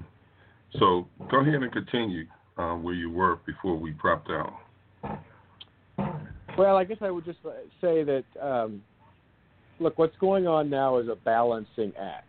On the one hand, certain measures have to be taken to try to stop the spread of the virus. Things like, the president properly, restricted travel from China. He restricted travel from Europe, where apparently the infection rate is higher than here. But state and local officials who do things like prevent churches from holding services, whether it's drive-in services or services where they are following the same safety rules that grocery stores and other places that are allowed to stay open. If they're following those safety protocols, why should they not be able to hold church services? Officials that are doing that need to be held to account for it. And quite frankly, if there are local officials that are doing things like this, like the mayor of Louisville, Kentucky, who a federal court ordered to stop his behavior. One of the great things we have in this country are elections, everything from recall elections to running somebody against a local sheriff or a local mayor who acted wrongly during this COVID crisis. And I agree. At the onset, when people were trying to follow all the, recommendations as far as, spacing and things like that. And there was one church pastor who held service in a parking lot, and the cars were parked, a good distance from each other, and people stayed in their cars, and he still was harassed by local politicians and law enforcement, and it just seems to be, really strange that they can select who can operate in such circumstances and who cannot. Now, I do remember the Attorney General Barr saying that, the Justice Department was really monitoring, these states and counties to see if there's any constitutional violations. I'm not sure if he's going to act on any of those, but the thing is, well, he has already. Okay. They have already. Just to give you a quick example, there was a church in Virginia that was planning on having church services, and they were doing everything that they were supposed to do. It was going to be a very small group of people in a room that could hold something like 200 people. Everyone was going to be spread out. They were going to do, sanitization and all that. And they were warned that they would be arrested and fined for doing that, and a lawsuit was filed, and the U.S. Justice Department came into the lawsuit, filed what's called a statement of interest on the side of the church. Annie's kind of back. Not exactly, but kind of back. My main computer that I run the video and audio through crashed, so I'm using a phone line right at the moment, trying to get myself back in. So this is live radio, folks. You never know what's going to happen here. Well, hopefully it wasn't. Hopefully it wasn't the local mayor or somebody like that, local sheriff or mayor, wherever you are, thinking, "Well, I don't like them criticizing our behavior over the coronavirus, so we don't want to let her speak." Not only that, our next guest is going to be talking about China, so maybe it's the Chinese controlling my internet. But I did want to get into General Flynn and the persecution of the people that surround President Trump, such as Papadopoulos. We'll find out that he was being shadowed by an FBI undercover agent who happened to have been an alleged friend, and some of the stories that are starting to come out about what the investigations were doing through the FBI under Mueller and Comey. This can't be all legal stuff that the FBI did. Someone's got to answer for this. Well, yes, and remember, John Durham, who is a U.S. attorney, has now for over more than a year been investigating all of that, including everyone involved in the Trump-Russia investigation, all of which turned out, the collusion claim turned out to be a hoax.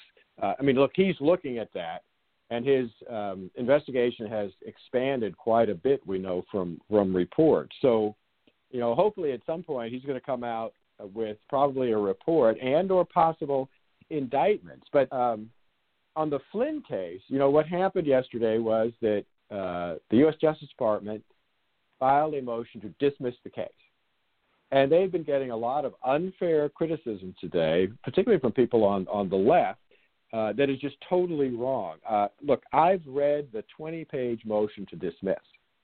And if you read it, you come away just shocked at the misbehavior of the FBI and the prosecutors at the Justice Department who pursued this case. Because what is very clear was that, first of all, the FBI had no evidence to justify any kind of investigation of Michael Flynn.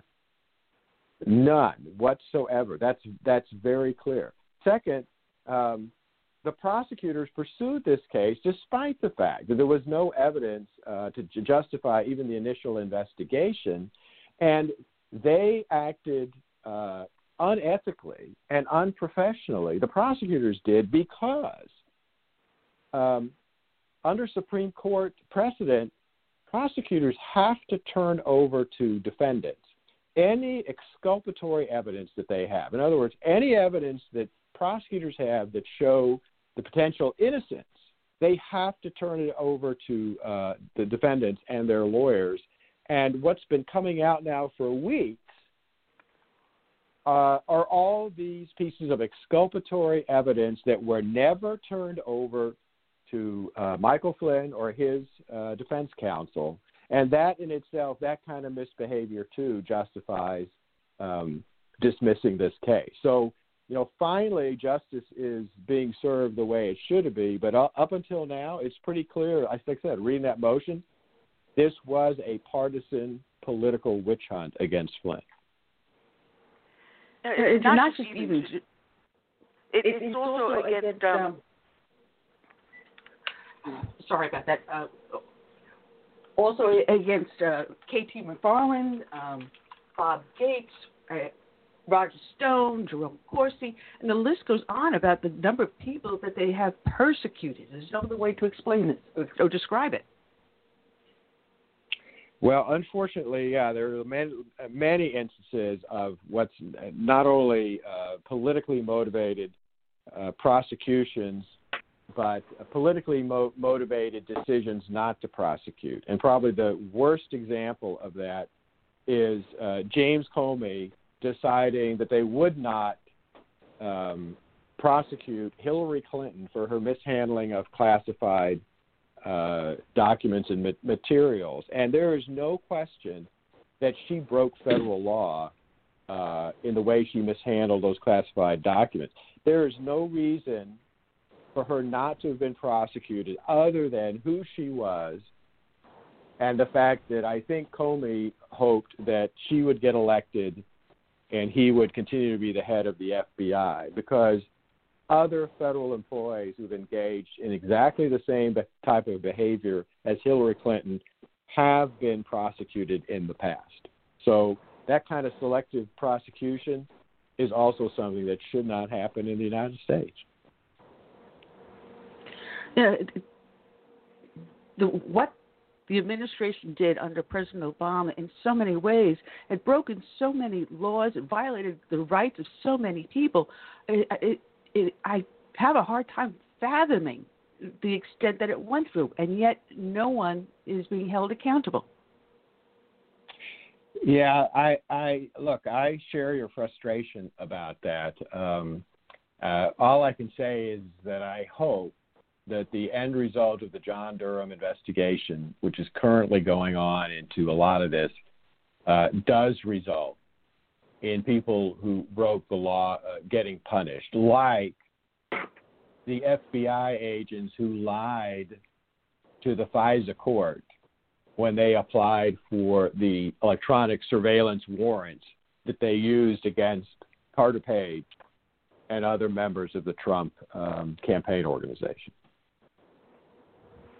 And then you had James Comey go on before a live audience on TV, and they said, well, why did you do that? He said, because under previous administrations I couldn't, but now I could and get away with it. And think it's funny to violate the rights of all these individuals, to violate the law, and think that you're immune from any punitive damages.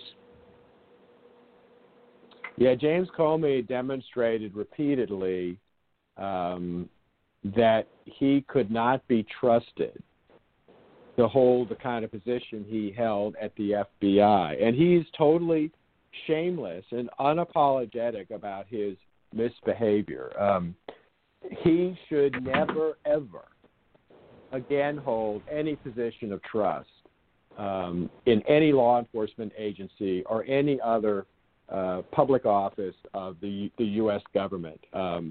He ought to be disqualified from doing anything like that because you can't trust that he won't act in a partisan political manner or in with the objective of basically promoting himself. That seems to be his number one concern, not the fair administration of justice.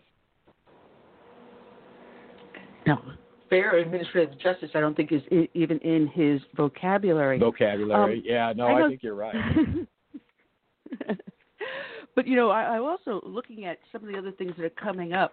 And one of the things with this virus, they're talking about contact tracing. Now, isn't that another violation of our rights? That, you know, I may have been exposed, so now anyone and everyone that I may have been in contact, we have to now trace. You know, just considering how far widespread this virus is and how many people had no ill effects, they may not have even known that they may have had the virus. Isn't this stretching it? I mean, if it was something that was small, contained, you know, just a handful of people had it, but when you look at the breadth and scope and then talking about contact tracing, I have a hard time with that. Well, look, I understand your concern about it, but the courts in the past have upheld public health officials doing that. Look, probably the most common contact tracing that people probably understand is, you know, if you contract a sexually transmitted disease, public health officials will try to do contact tracing in order to be able to warn and treat, you know, the other partners that you may have who you may have given the disease to. And courts have pretty much upheld the right of the public health authorities to do that. Similarly, there's a very, very well-known case from 1905 from the U.S. Supreme Court in which, look, there was a smallpox epidemic going on in Massachusetts.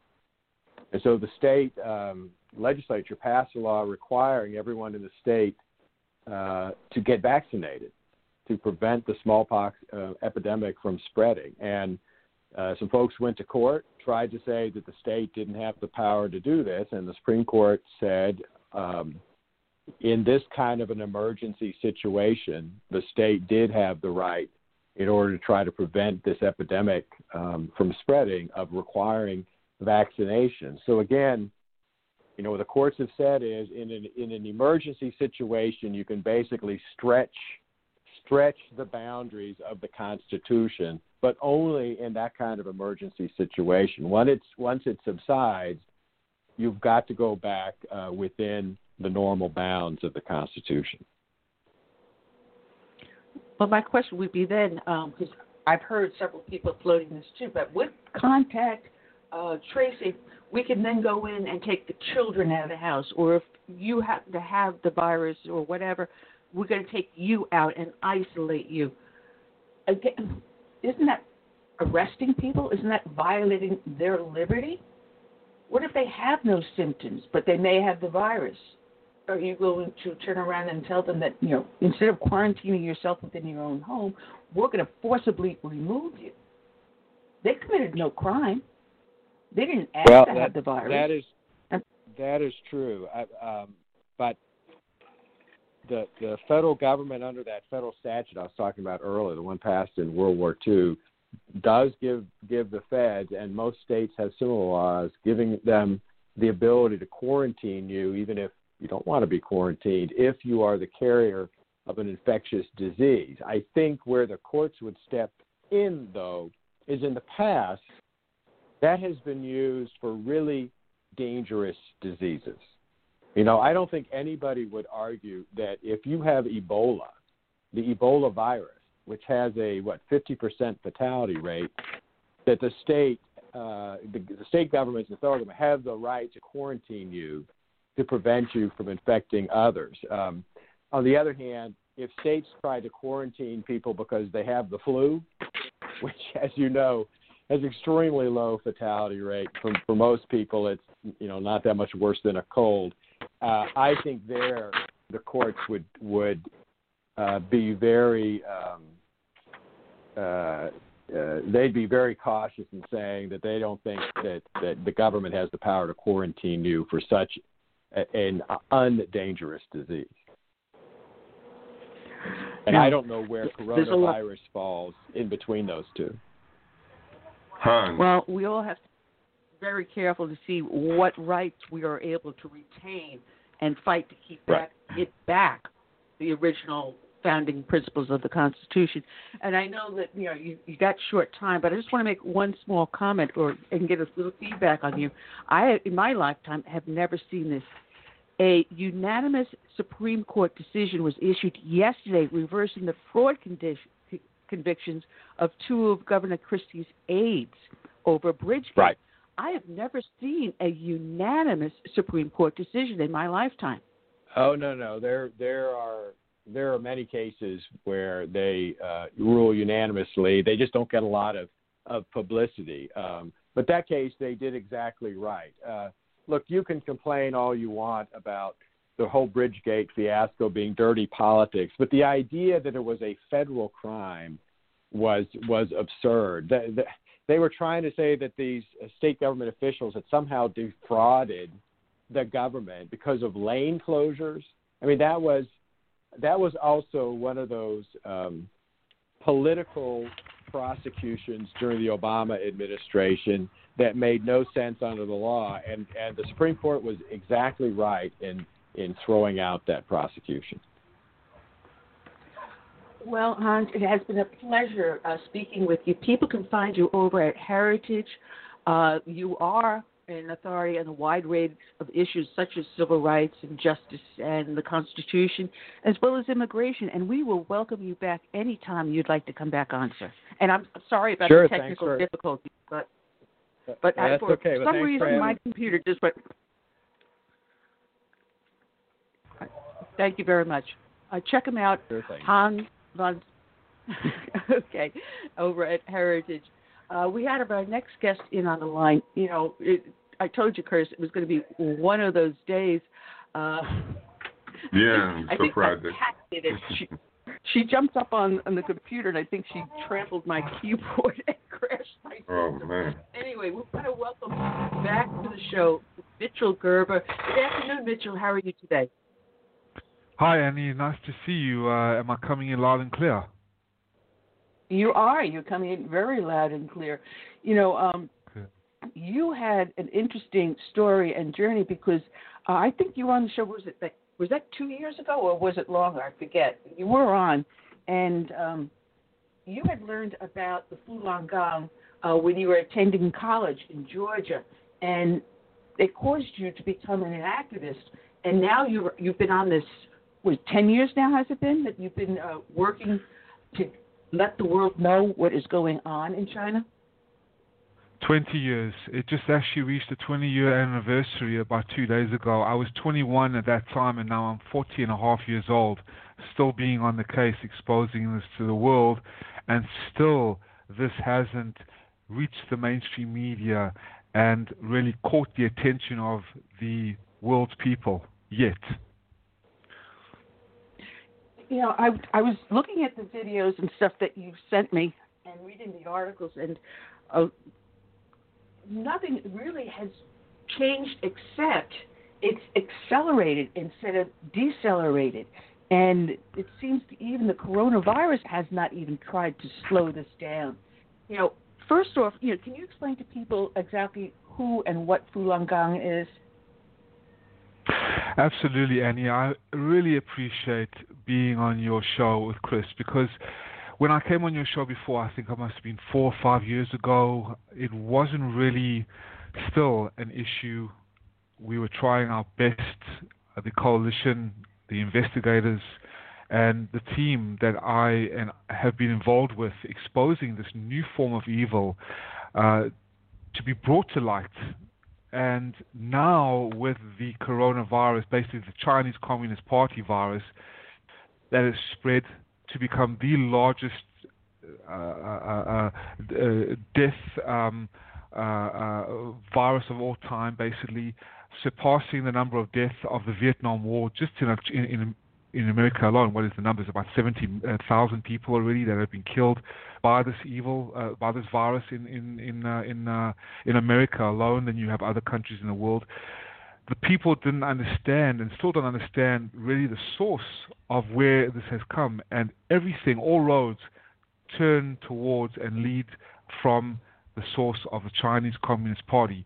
And with Falun Gong, this spiritual mind and body practice, basically pronounced Falun Gong, consists of moral teachings and meditation, 4 gentle exercises that are truly unique and really, Annie, highly effective in a way to improve your health and energy levels. It became the largest spiritual type of meditation, type of Chinese yoga, if you would like to call it, or Tai Chi, in the entire civilization of China. The numbers grew so quickly between 1992 and 1998 that 1 out of every 10 Chinese national citizens, folks, and I'm talking about the highest ranking officials of the Chinese government, to military generals, to soldiers, to more than half of upper class society in China, 1 out of 10, that was about 10% of the population, growing exponentially each and every year.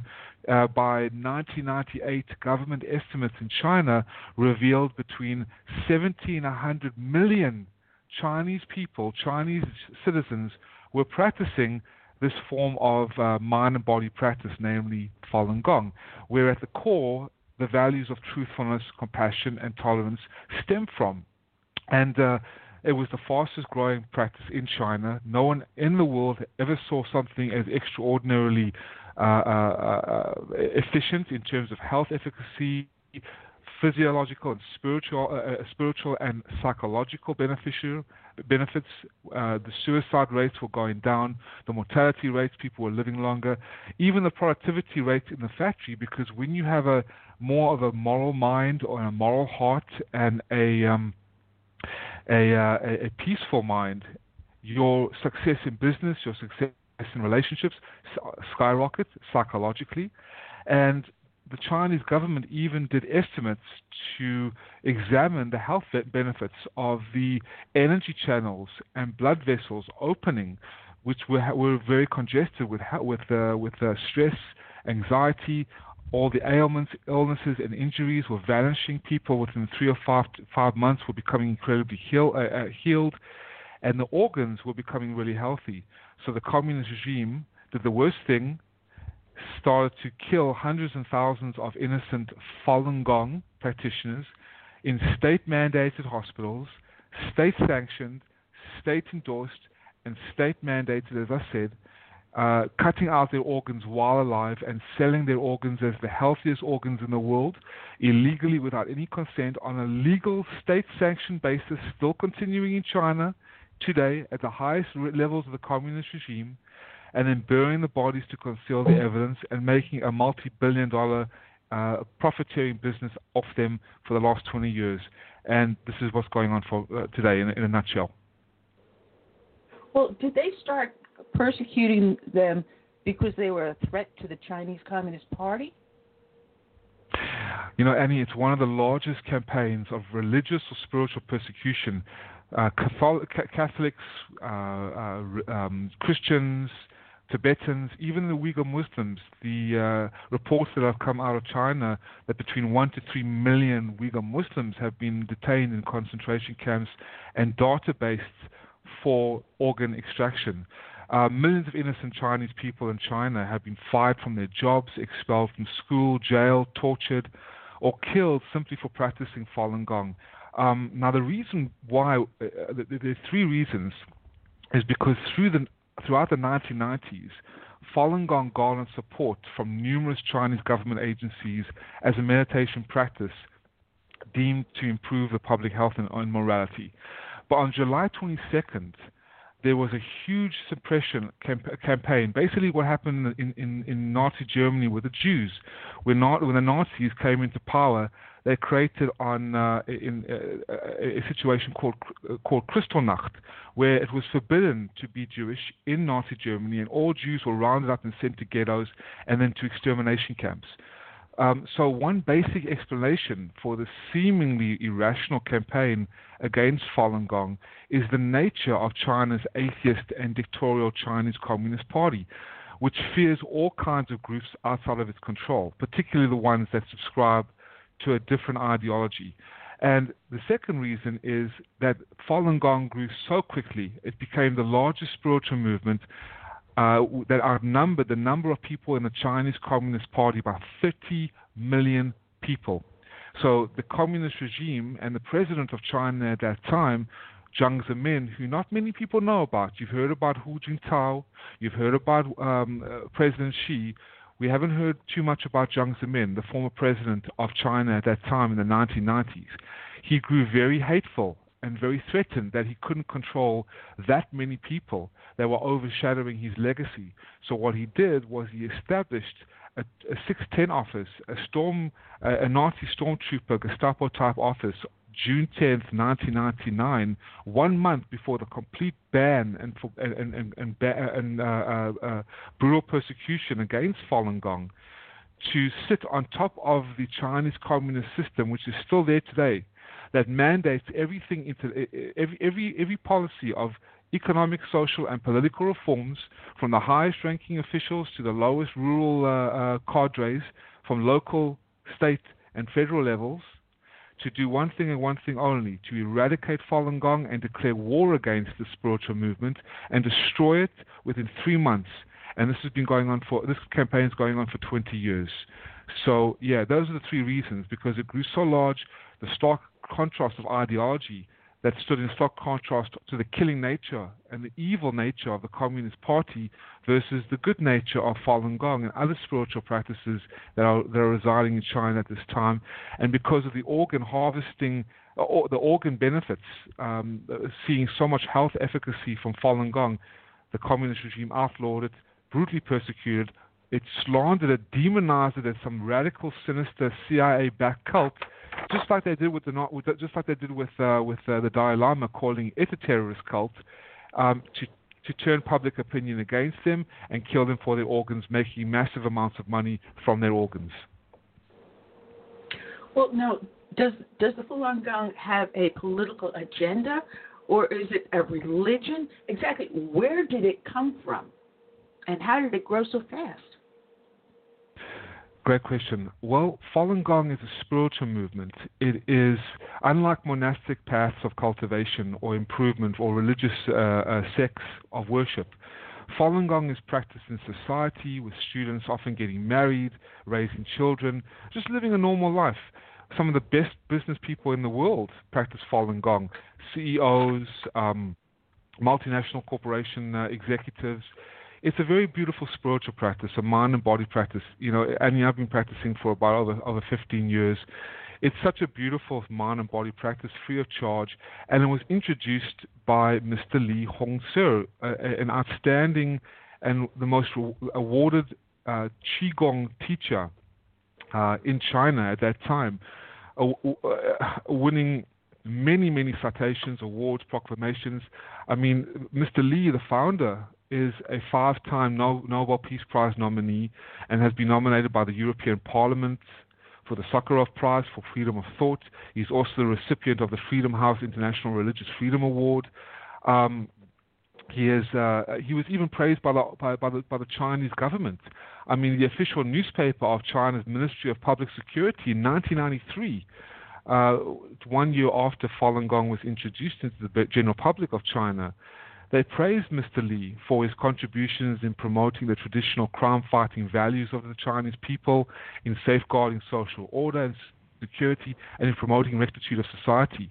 And even the Chinese officials went so far as to quantify Falun Gong's benefits, such as when one official from China's National Sports Commission, speaking with U.S. News and World Report at that time, declared that Falun Gong can save each person about $250 in annual medical fees. So if 100 million people practicing that that's about 100 billion yuan saved per year in medical fees. So it was extraordinary. I mean, this became the life force, a spiritual practice, 5 exercises, a meditation, a truthful, compassionate, tolerant philosophy grounded in Buddhist thought and Taoist thought, overwhelmed China. And the communist regime wanted them dead. They wanted to destroy them and kill them for their organs. And this is what's going on today. You know, because when I was reading about the Falun Gong when I first spoke to you, I was wondering, you know, these values are the very same values that are in our Judeo-Christian faith. The very same thing: truthfulness, compassion, and tolerance. Just 3 basic principles. And then just with the exercises to make your body healthy, because the Bible and the Torah talks about cleanliness and healthiness. It talks about that of mind and body. So these are all compatible with any society, and yet the Chinese government fears it.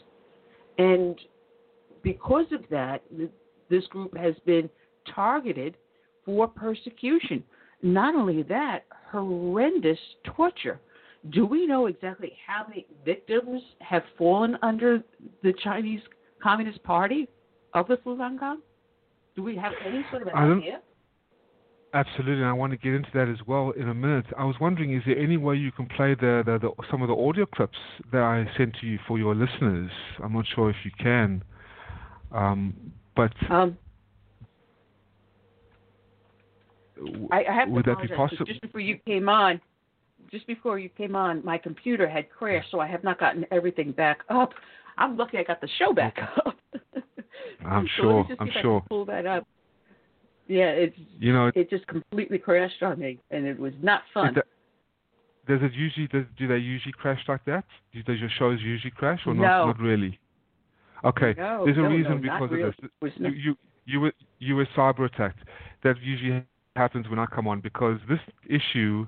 Annie, and I'm going to be honest with you, this is a new form of evil. This is an historic, epic, unprecedented evil that is happening in China. And when this is blasted wide open into the mainstream media, you're going to sit back one day with your producers and your audience, and you're going to be like, oh my God, I was in the forefront. And you have been. And that's why God bless you, Annie, because for the first time I came on your show, not many people knew at all what China was about and what China was controlled by the Chinese Communist Party. And your computer crashed for a reason. I knew it was going to be crashed because every time I come on shows like this, it crashes. They'll get cyber hacked. The Chinese Communist Party does not want anybody to know about this. I have risked my life.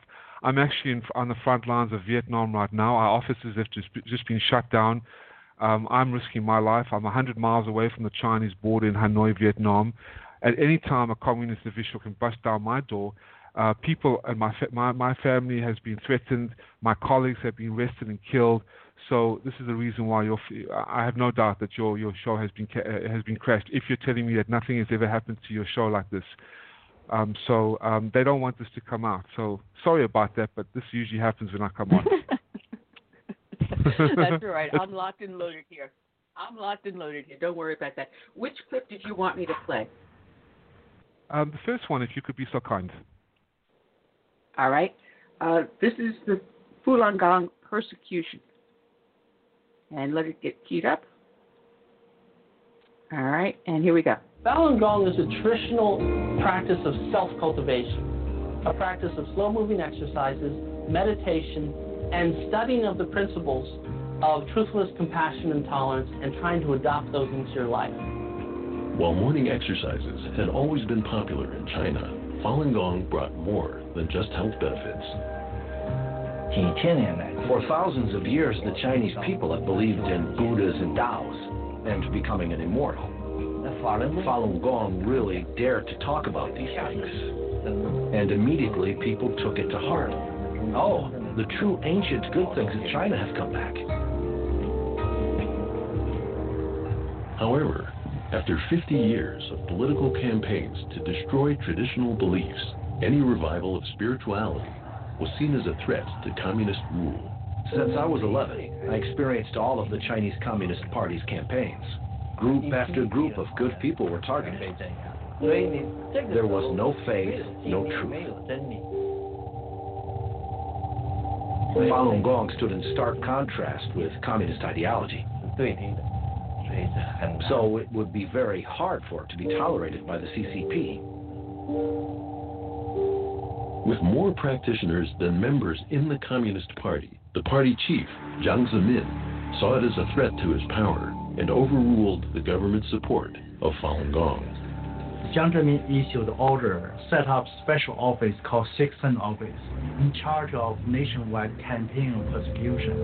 Known as China's Gestapo, the Sixth-Hand Agency was above the law and could use any and all means necessary to achieve its sole mission, to eliminate Falun Gong.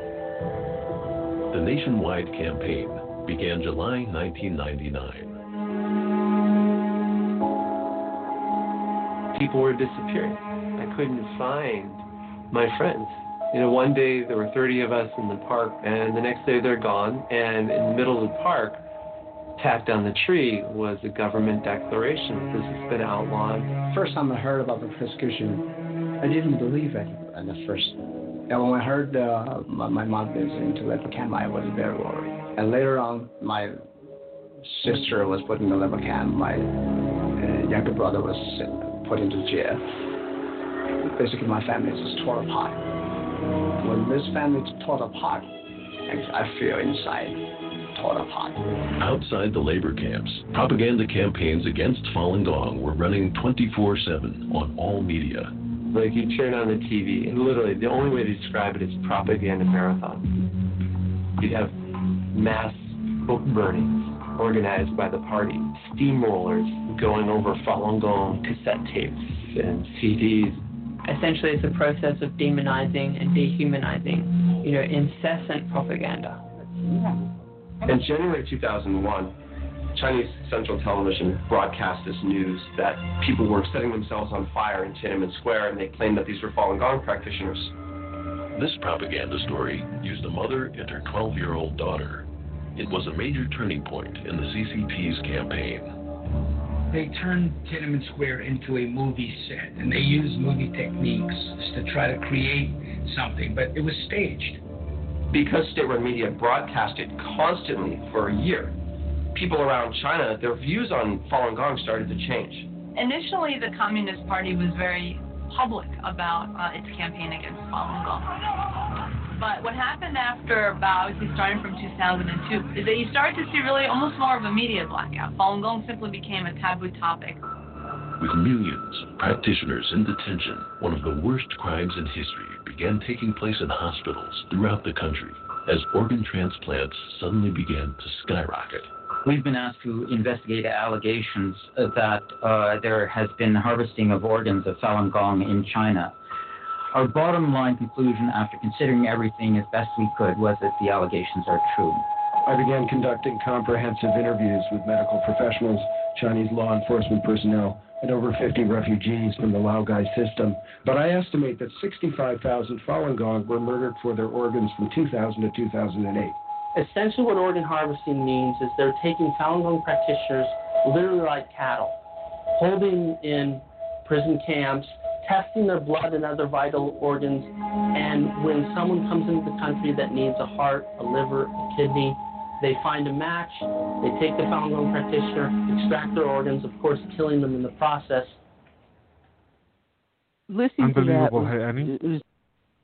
It is unbelievable. And as I was listening to that, I was thumbing through something I had printed out, an investigation of, I cannot pronounce these names, Li Gaowei, a kidney transplant surgeon at Zenning Hospital, the 4th Military Medical University. And the investigator, pretending to be someone else looking for a kidney for a transplant, and you go through the transcript, and it is bone-chilling how dispassionate, and it's just a simple business transaction. There's no humans involved in this, no compassion, nothing. It is just a business transaction, and the kidney can go for $800,000 to $1 million, no problem. If you don't mind the age of the person, but if you want something, younger, it'll take us a little bit longer. But maybe we'll check with Beijing, or we'll check over here. We'll see if we can find someone. How many of these concentration prison camps, slave labor camps, whatever you want to call them, are there that are holding these people?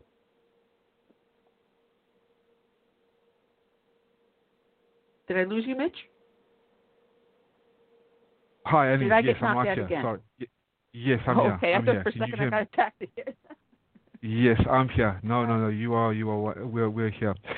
In 2001, and the next clip I'd love you to play, clip 2, are from the investigators who I brought on a coalition mission to Westminster Abbey with me last year. In 2001, there were confirmed allegations, the allegations of forced organ harvesting confirmed by David Kilgore and David Mattis. These two gentlemen from Canada, and I hope you can have them on your show. I can arrange that very easily with you at the end of the show if you'd like. These two gentlemen, the former Secretary of State to the Asian Affairs of the Canadian Parliament, David Kilgore, and David Mattis, a 35-year international human rights lawyer, both of them Nobel Peace Prize nominees, by the way, confirmed the allegations of forced live organ harvesting in 18 hardcore pieces of evidence that between 2001 and 2006, between 45 to 65,000 Falun Gong practitioners were harvested for their organs. Basically, their organs just cut out of their bodies while alive. So the transplantation surgery is the actual murder. The doctors have turned into murderers, and then extracting the organs, removing the skin, the corneas, the pancreas, the livers, the hearts, to fuel a state-sanctioned, state-endorsed, and state-mandated legal organ harvesting business run by the Chinese military and the highest-ranking officials, President Xi, President Jiang Zemin, and other communist cadres, even to this date, ramping up now due to the coronavirus infecting the rich Chinese communist cadres in China, where their lungs are being replaced by Falun Gong lungs. So there are about 250 concentration camps, 36 death camps, and it's been estimated that about more than 800 hospitals in China had organ transplantation facilities and had completed about 160,000 kidney transplantations, 36,000 liver transplantations, and 120 cornea transplantations. And might I add, before I would love you to play the second clip, just to give your audience a true confirmation. They will blow their minds, because a lot of people think, oh, well, this is really going on. Is this really, really going on? And how do you know? And how do you know? And isn't, this has been done in other countries. And of course it is, but not on such a scale and scope and magnitude as it has been done by the Chinese government. No other country in the world, legally state-sanctioned, where you can pick out a lobster, pick out a Falun Gong practitioner within a matter of hours, Annie, on a specified day, just like a lobster in a restaurant, in a grotesque restaurant, taking a lobster out of a tank, cutting it open, and then selling its organs. And as you were mentioning about the doctor, from October 19th to December 2nd, the World Organization to Investigate the Persecution of Falun Gong conducted a series of phone investigations on some key hospitals and their presidents or directors which have been involved in the Chinese Communist Party's live organ harvesting from Falun Gong practitioners. And the investigation concluded that in 17 telephone investigation reports published involved 12 hospitals. Now there's over 18, right? This is only from 12. Hospitals in major cities of 11 provinces and central government direct-controlled municipalities, that the individuals investigated are all presidents or directors of top-level organ transplant hospitals in China, and many are responsible for state-level projects in the field of organ transplantation, as well as national and provincial-level technical experts. And some are even in charge of organizations dedicated to persecute Falun Gong. And this has been going on for the last 20 years, like I said. So the investigative individuals have affirmed the answers. Yes, right, we've got plenty of organs, no problem, right, this is for sure, no problem. Let's discuss it after you come.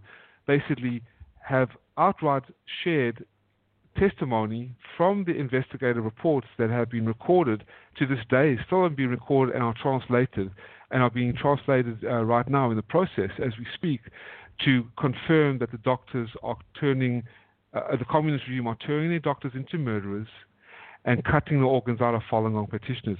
So without further ado, Anya, I would love if you can play the clips too from David Kilgore and David Mattis reports, and Ethan Gutmann as well. Okay, hang on a second. It's bringing it up, and just bear with me. And here we go. A rather upsetting issue, allegations that have repeatedly been aired that China plays a part in harvesting organs, mainly of executed prisoners. The numbers run to thousands every year. Organs then get sold on for transplants. It's always been vehemently denied by the Chinese government. But here in Britain, representatives of a campaign called Forced Organ Harvesting have been looking at the issue, and they've got as far as presenting their latest findings to the British Parliament. Two representatives join us here in the studio. Welcome to David Kilgore, former member of the Canadian Parliament, and Ethan Gutmann, author of several books on China, who've both been involved in the investigations, are here to tell us a little bit more. David Kilgore, if I could start with you, what are the latest findings of your investigation? What are you closing in on?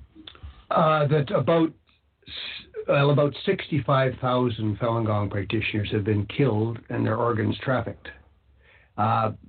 There are other people too, convicted prisoners are killed, of course, but the thing that we're focusing on is the Falun Gong community. My colleague Ethan Gutmann has done a lot of work on the Uyghur community.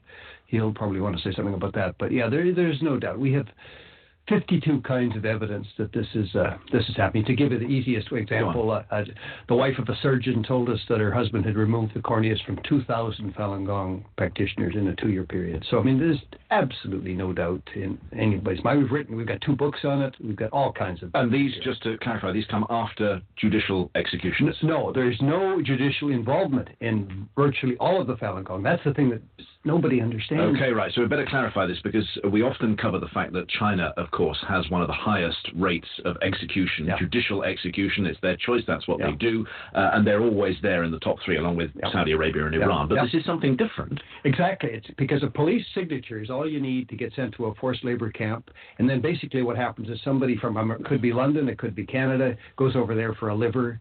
And there's a computer bank, and it says there's a match for you out in camp number 50. and somebody's dragged out of Camp Number 50 into an operating room, their liver's taken out of them, it's flown to Shanghai where you're probably waiting for your liver, and you come back to London with a new liver, and somebody has been killed like a lobster in a grotesque restaurant. Hang on a minute. So you're not even saying, because, I mean, it's one issue, the judicial executions and the use of the cadaver, which I suppose in a certain legal sense is the property of the state once the state has killed the individual. But you're saying these are people being killed to order? Precisely. And it's so, as you say, your horror shows how distressing it is. But yet it never gets mentioned that these are people who've been maybe giving out pamphlets asking them to stop killing Falun Gong, and they're guilty of nothing. The allegation and our findings are shocking. I mean, to us, this is a form of evil. Sorry about that. I accidentally hit the wrong thing. I apologize for that, Mitch. My bad. I don't know if I can get no back. problem. Don't worry. That was David Kilgour and David. Yeah, go ahead. Yeah. That was David Kilgour and David Matas, ladies and gentlemen. And Annie, as you heard, there's over 52 pieces of evidence. Ethan Gutmann is also a China investigator, and he wrote the book, The Slaughter. All this evidence can be read and confirmed by your listeners if they would like to read at endtransplantabuse.org. And the Ethan Gutmann basically was interviewed as well, and he shared about how he was asked by the reporter, what was your reaction when you heard the reports of organ harvesting? Ethan Gutmann joined the forces of David Kilgour and David Matas. That interview that you heard on the BBC that we just played was in 2014. That was between 45 and 65,000 Falun Gong practitioners per year. Now the numbers have increased steadily to at least 80,000 to 100,000 Falun Gong practitioners per year being harvested for their organs. 95% of the organs have come from Falun Gong practitioners and others from Uyghur Muslims, House Christians, and Tibetan Buddhists. And when Ethan Gutmann, also a Nobel Peace Prize nominee, and the man who wrote The Slaughter, which can be bought on Amazon or also read at endtransplantabuse.org, he was asked, what was your reaction, Annie, when you heard the reports of organ harvesting? He said, skeptical. I'm always skeptical when I'm on the threshold of a new investigation. And this was in 2015 when he was asked this. And he was asked, well, what changed your mind? And Mr. Ethan Gutmann said, the Kilgour-Matas report. Now, that was from David Kilgour and David Matas in 2006.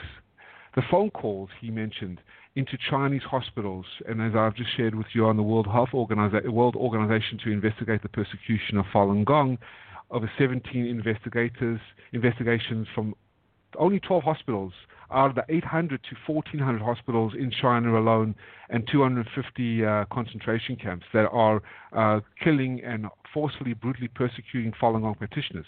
But he continued that one of my first subjects was a peasant woman, a Falun Gong practitioner, who had done serious time in a labor camp. Along with detailed accounts of torture, she briefly mentioned a physical exam. Yet under intense questioning, the exams sounded like it was administered in a hospital turned upside down. The only possible medical rationale was to assess whether she could be exploited for her kidneys, her liver, her corneas, and perhaps her heart, the retail organs, which basically the corneas go for $30,000, lungs go for $150,000 to $170,000, kidneys $62,000, kidneys and pancreases together $150,000, livers $98,000 to $100,000 to $130,000, and he continued, Ethan Gutmann, in saying how that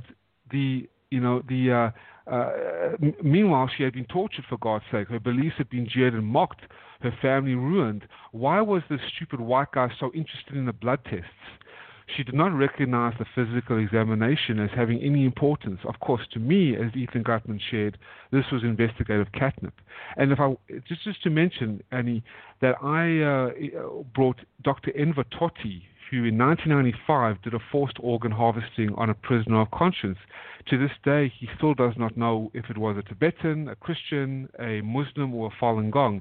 And he shared with us in his testimony how he would go to the different mosque, synagogue, church or pagoda to pray for this innocent victim that he was forced to do a forced organ harvesting on at the behest of the communist regime.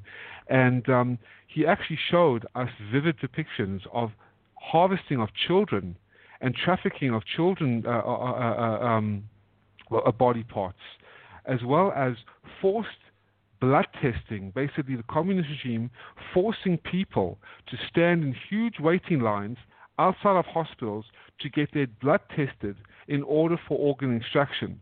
So this is a forced organ process in China going on as we speak under our noses inside the realms of the largest militarized zone, the second largest economy, the number one, fur trade importers and exporters of fur trade. I mean, those who have dogs and cats, and we are chilled to the bone to realize that dogs and cats are boiled alive in cauldrons. I mean, the fur trade is out of control.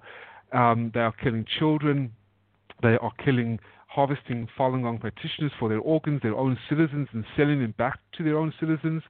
This virus now that has been unleashed on the world, Annie, has now intensely brought concern to the world's community, where before that, they didn't even want to touch China because people were making a fortune. The Wall Street bankers, the World Health Organization, the Vatican, the Henry Kissingers of the world, the Rockefellers of the world, the deep state, as we've talked about, that's going against our own republic, infiltrating our democracy and our constitutional values with communism and radical cultural Marxism, and trying to tear away the fabric of our great America that I am so grateful to be an American citizen and part of.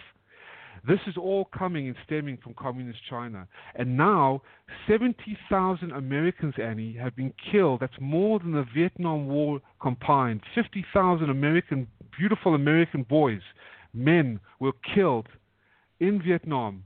As I am here right now, after the fall of Saigon, more death has been occurred because of the Chinese Communist Party covering up and lying and colluding with the Communist Health Organization and the World Monetary Fund and the International Bank and the United Nations and Bill Gates and other countries in around the world to conceal the evidence and to conceal the human-to-human transmission that was being covered up and lied about in earlier December 2019. They all knew about it. And if I may add, the Wuhan virus that has been unleashed from a bioweapons lab, a BSL-4 lab. So they've been covering up everything. So this is where we are right now in the state of affairs. Mitchell, it's I have a question for you. Go ahead, Curtis. Okay. I was just curious if how much of an impact this coronavirus or Chinese flu has had on Taiwan. That's a great question, because I don't know if you saw the Viral Sense video where a Taiwanese woman asked one of the World Health Organization, I call it the Communist Health Organization's puppets, Bruce someone, so-and-so. And he, as you can see in the video, she asked, why hasn't Taiwan been allowed to be admitted to the World Health Organization? Why have they been deliberately kept out? And he wouldn't answer her question. He ignored her and then put the phone down. She called back and he wouldn't answer it. Now, Taiwan has the lowest death rate of all countries in this world, period. And this is a fact if you look at all the numbers. However, the communist regime has been praised for their low numbers, but yet they have the death rate. I mean, the death rate in China is horrendous. They've been burning bodies in 50 incarceration ovens for the last 3 or 4 or 5 months, at least since December, at least 3 to 4 months. And Taiwan has had the lowest. So we should learn from Taiwan why they have had such an extraordinary success in the low death rate. But because of the Hong Kong protests, because Taiwan is this little country that dares to stand up against the Chinese Red Dragon, the wicked scoundrel regime of the communist regime. And because the World Health Organization, with what a beauty that guy is, Tedros, the Security General, they have been barred from the World Health Organization. And I might add, Curtis, is that that Taiwan was actually one of the first countries to ban organ tourism from China as well, knowing about the Falun Gong, because the majority of Falun Gong practitioners are also residing in Taiwan. First came Israel with their transplantation law of 2008, barring any Israeli citizens from going into China to get any organs after hearing about the forced live organ harvesting of Falun Gong. Then came Taiwan, then came Spain. But yeah, to answer your question, they have been barred, and they have the lowest death rate. So why wouldn't President Trump and the other governing bodies around the world listen to Taiwan? But yet they don't. They've been colluding with the communist regime. Not that Trump has, and God bless, say what you want to say about Trump, but he has halted funding to the World Health Organization because he knows that they are colluding with the Chinese Communist Party. You know, I had pulled up the statistics off of the FulanInfo.net website, and as late as June of last year, an independent tribunal in London chaired by Sir Geoffrey Nice, who worked at the International Criminal Tribunal, led the prosecution of Slobodan Milosevic. He released a conclusion and summary judgment, and it states, forced organ harvesting has been committed for years throughout China in a significant scale, and that Falun Gong practitioners have been the one and probably the main source of organ supply. The tribunal has no evidence that the significant infrastructure associated with China's transplant industry has been dismantled, and absent a satisfactory explanation as to the source of readily available organs, concludes that forced organ harvesting continues till today. And there is now in China about approximately 200,000 underground printing houses that are doing a nonviolent grassroots resistance and trying to get the word out. There's tons of evidence all over the place, but mainstream media doesn't want to talk about it. But as you said, the Trump regime is fully aware of what's going on because our U.S. ambassador, Sam Brownback, he's the U.S. ambassador at large for international religious freedoms, spoke at CPAC about this. So I know that my own senator is aware of it. There are movements throughout the world of citizens trying to get our governments to do something about the genocide that is taking place against the Falun Gong, against Christians, against the Muslims, against government dissidents. And really, no one wants to talk about it because China is such an economic giant. 100%. I couldn't agree more. And I really hope even the assistant to the president, Peter Navarro, he's written books. The senators know, the Congress of the United States, our own House of Representatives has passed resolutions to urge the Chinese Communist Party to stop persecuting Falun Gong. And still, because there's so much money involved, I mean, this is a multi-billion-dollar organ harvesting business, Annie, where, the amount of money that is being paid is unbelievable. And so people have just kept quiet. And if you don't mind, the third clip is from Edward McMillan Scott, the former vice president of the European Parliament, that says creates a great account of what is actually going on. And if you could play that clip, it would be a great insight to your listeners as well. I've got it all queued up. Here you go. Now it's saying there's a problem playing the audio file. Now my other computer is attacked. I can't believe it. Yeah, absolutely. I told you. One more time. Sure. This has been an interesting day. Edward McMillan Scott. Thank you very much indeed, Peter. I wrote a report on EU-China relations in 1996-7 for the Foreign Affairs Committee and returned to Beijing in 2006, where I met ex-prisoners of conscience, Falun Gong practitioners, as well as made contact with a number of other dissidents and reformers. All the Chinese with whom I had contact were then imprisoned, and in some cases, like Gao Zhisheng, tortured. Gao Zhisheng is a Christian human rights lawyer, very, very well known in China, who investigated the persecution of Falun Gong and wrote reports about it. And one of the people I met, Cao Dong, who had been in prison, told me the story about how his best friend had disappeared one evening from the cell in their prison. And the next time he saw him, it was his body in the prison hospital with holes where body parts had been extracted. The belief that I have, and I share with David Kilgour, that organ harvesting is widespread in China, and it is restricted almost exclusively to Falun Gong practitioners. The only prisoners in China who are routinely blood tested and blood pressure tested are Falun Gong practitioners. The organ transplant industry is in the hands of the military. The People's Liberation Army is responsible for the hospitals, the transportation of body parts, and the sale of them. It is therefore a governmental activity and constitutes genocide under Article 2 of the Genocide Convention. It is as serious as that. And my final word is, with respect to you, Peter, the Falun Gong are to the Chinese regime of today what the Jews were to the Nazis during the war. And we should all take note of this and look at China with new eyes. The European Parliament comes from a very diverse background, and as Peter has already said, even within this quite straightforward resolution, there are still problems, because the absolute deluge of propaganda from the regime in Beijing, vilifying Falun Gong as some sort of extremist cult.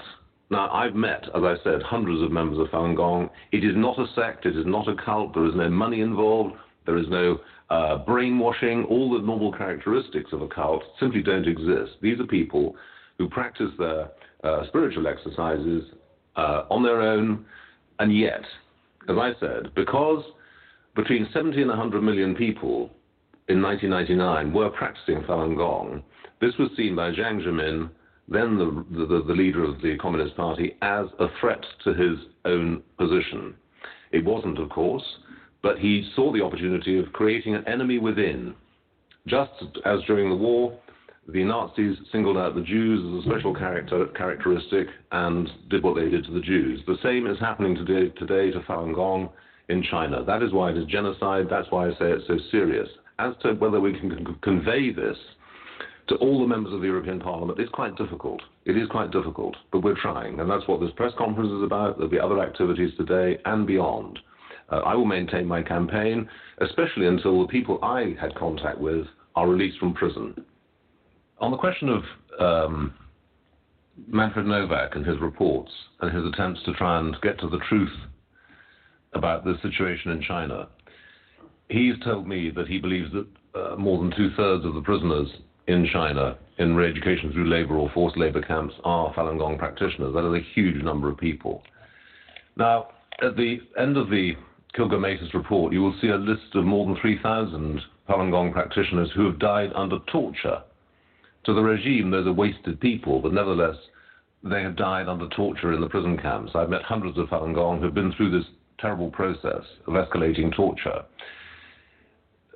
I believe that we should, in Europe, now set up something like happened in West Germany during the Cold War at Salzgitter, where an impunity index was maintained of confidential denunciations from East Germany under communist rule against torture and maltreatment.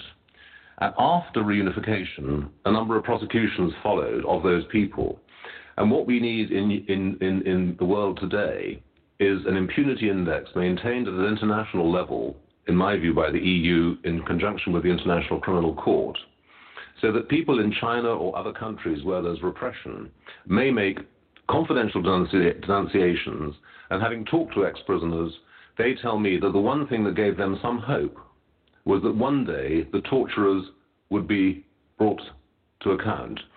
Now, in the report of David Kilgour, David Matus, those 3,000 Falun Gong practitioners who died, in those cases, It has been established where they were arrested, where they were imprisoned, who did the torture. That is listed, and that's a fundamental point. And we should never, ever give up on the idea that one day justice will be done. Thank you. So as you can see, Annie, these are the reports. Sorry about that. I forgot to turn my microphone back on. I'm talking away a mile a minute to an empty microphone. My bad. But I'm looking at the clock. We're down to our last 10 minutes. And one important thing I want to make with you, Mitch, is that the level of the propaganda machine the Chinese have ramped up worldwide to discredit the Falun Gong, to make them, to demonize them, to dehumanize them. They've done it with the Muslims.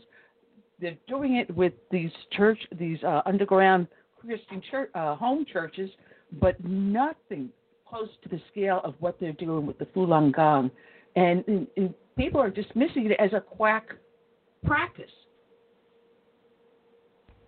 Yeah, absolutely. It's shocking. I have been on the front lines for 40 years, and there was a great series, and people can see it at endtransplantabuse.org. The Roundtable Coalition. It's a 4-part series, and all the investigators get together around the table, including Matthew Robinson, an award-winning investigative journalist from the Epoch Times out of New York City, and Anastasia Lin, who is Miss World Canada. And she was barred from the Chinese Miss World pageant because she practices Falun Gong. So she used her crown as a Miss World pageant contender, barred from China, to expose this.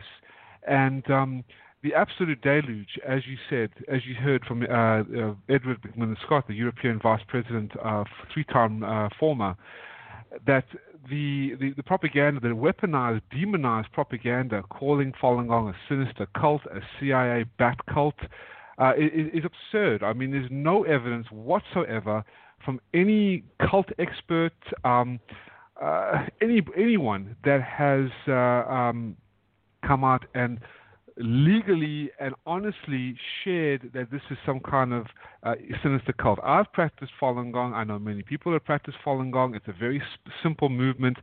There's no money involved. There's no dogma. There's no forcing of you out of your families and into some kind of commune. You can practice if you want to. If you don't want to practice anymore, you don't like it, you're free to go. There's nothing cultish about it. There's no characteristics. But yet, the absolute propaganda, and it's about $1 billion a year that has been spent by the communist regime to bribe officials around the world, demonize Falun Gong. As you were hearing in the first clip from the documentary Hard to Believe, is a free documentary, by the way. If you just go to Hard to Believe movie or documentary on YouTube, you can watch it.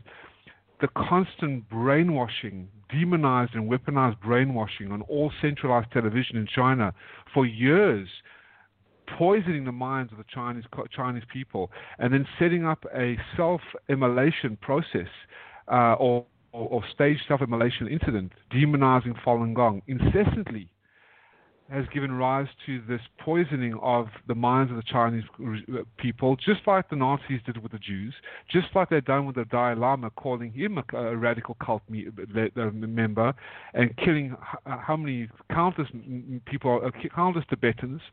But the world is waking up, and now the world is seeing the vampiric nature of the Chinese Communist Party affecting them on their doorsteps with this Communist Chinese Party virus. This is not a racist virus. This is not a Chinese virus or an African virus.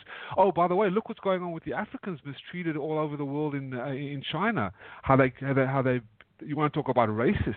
How the Chinese Communist Party are committing racist acts towards African Americans and Africans in China, and also in Vietnam, by the way, but more in China. But yeah, there's absolutely no doubt, Annie, that this kind of propaganda is coming to a head. They can't hide it anymore. I mean, the communist regime has said that they've banned the one-child policy of killing millions of innocent Chinese girls. Nonsense. They have banned organ tourism. Nonsense. This is even the virus did not even originate from China, and the communist regime is the one that should pave the way in bringing the world a better day because they've got the least amount of deaths. This is absolutely absurd. I mean, it's ridiculous. And then banning, as Curtis was talking about with Taiwan, the country that actually has the lowest death rate in the world with the coronavirus, actually it's the CCP virus, and being barred from the World Health Organization because they're in bed with the Communist Party. It's insane.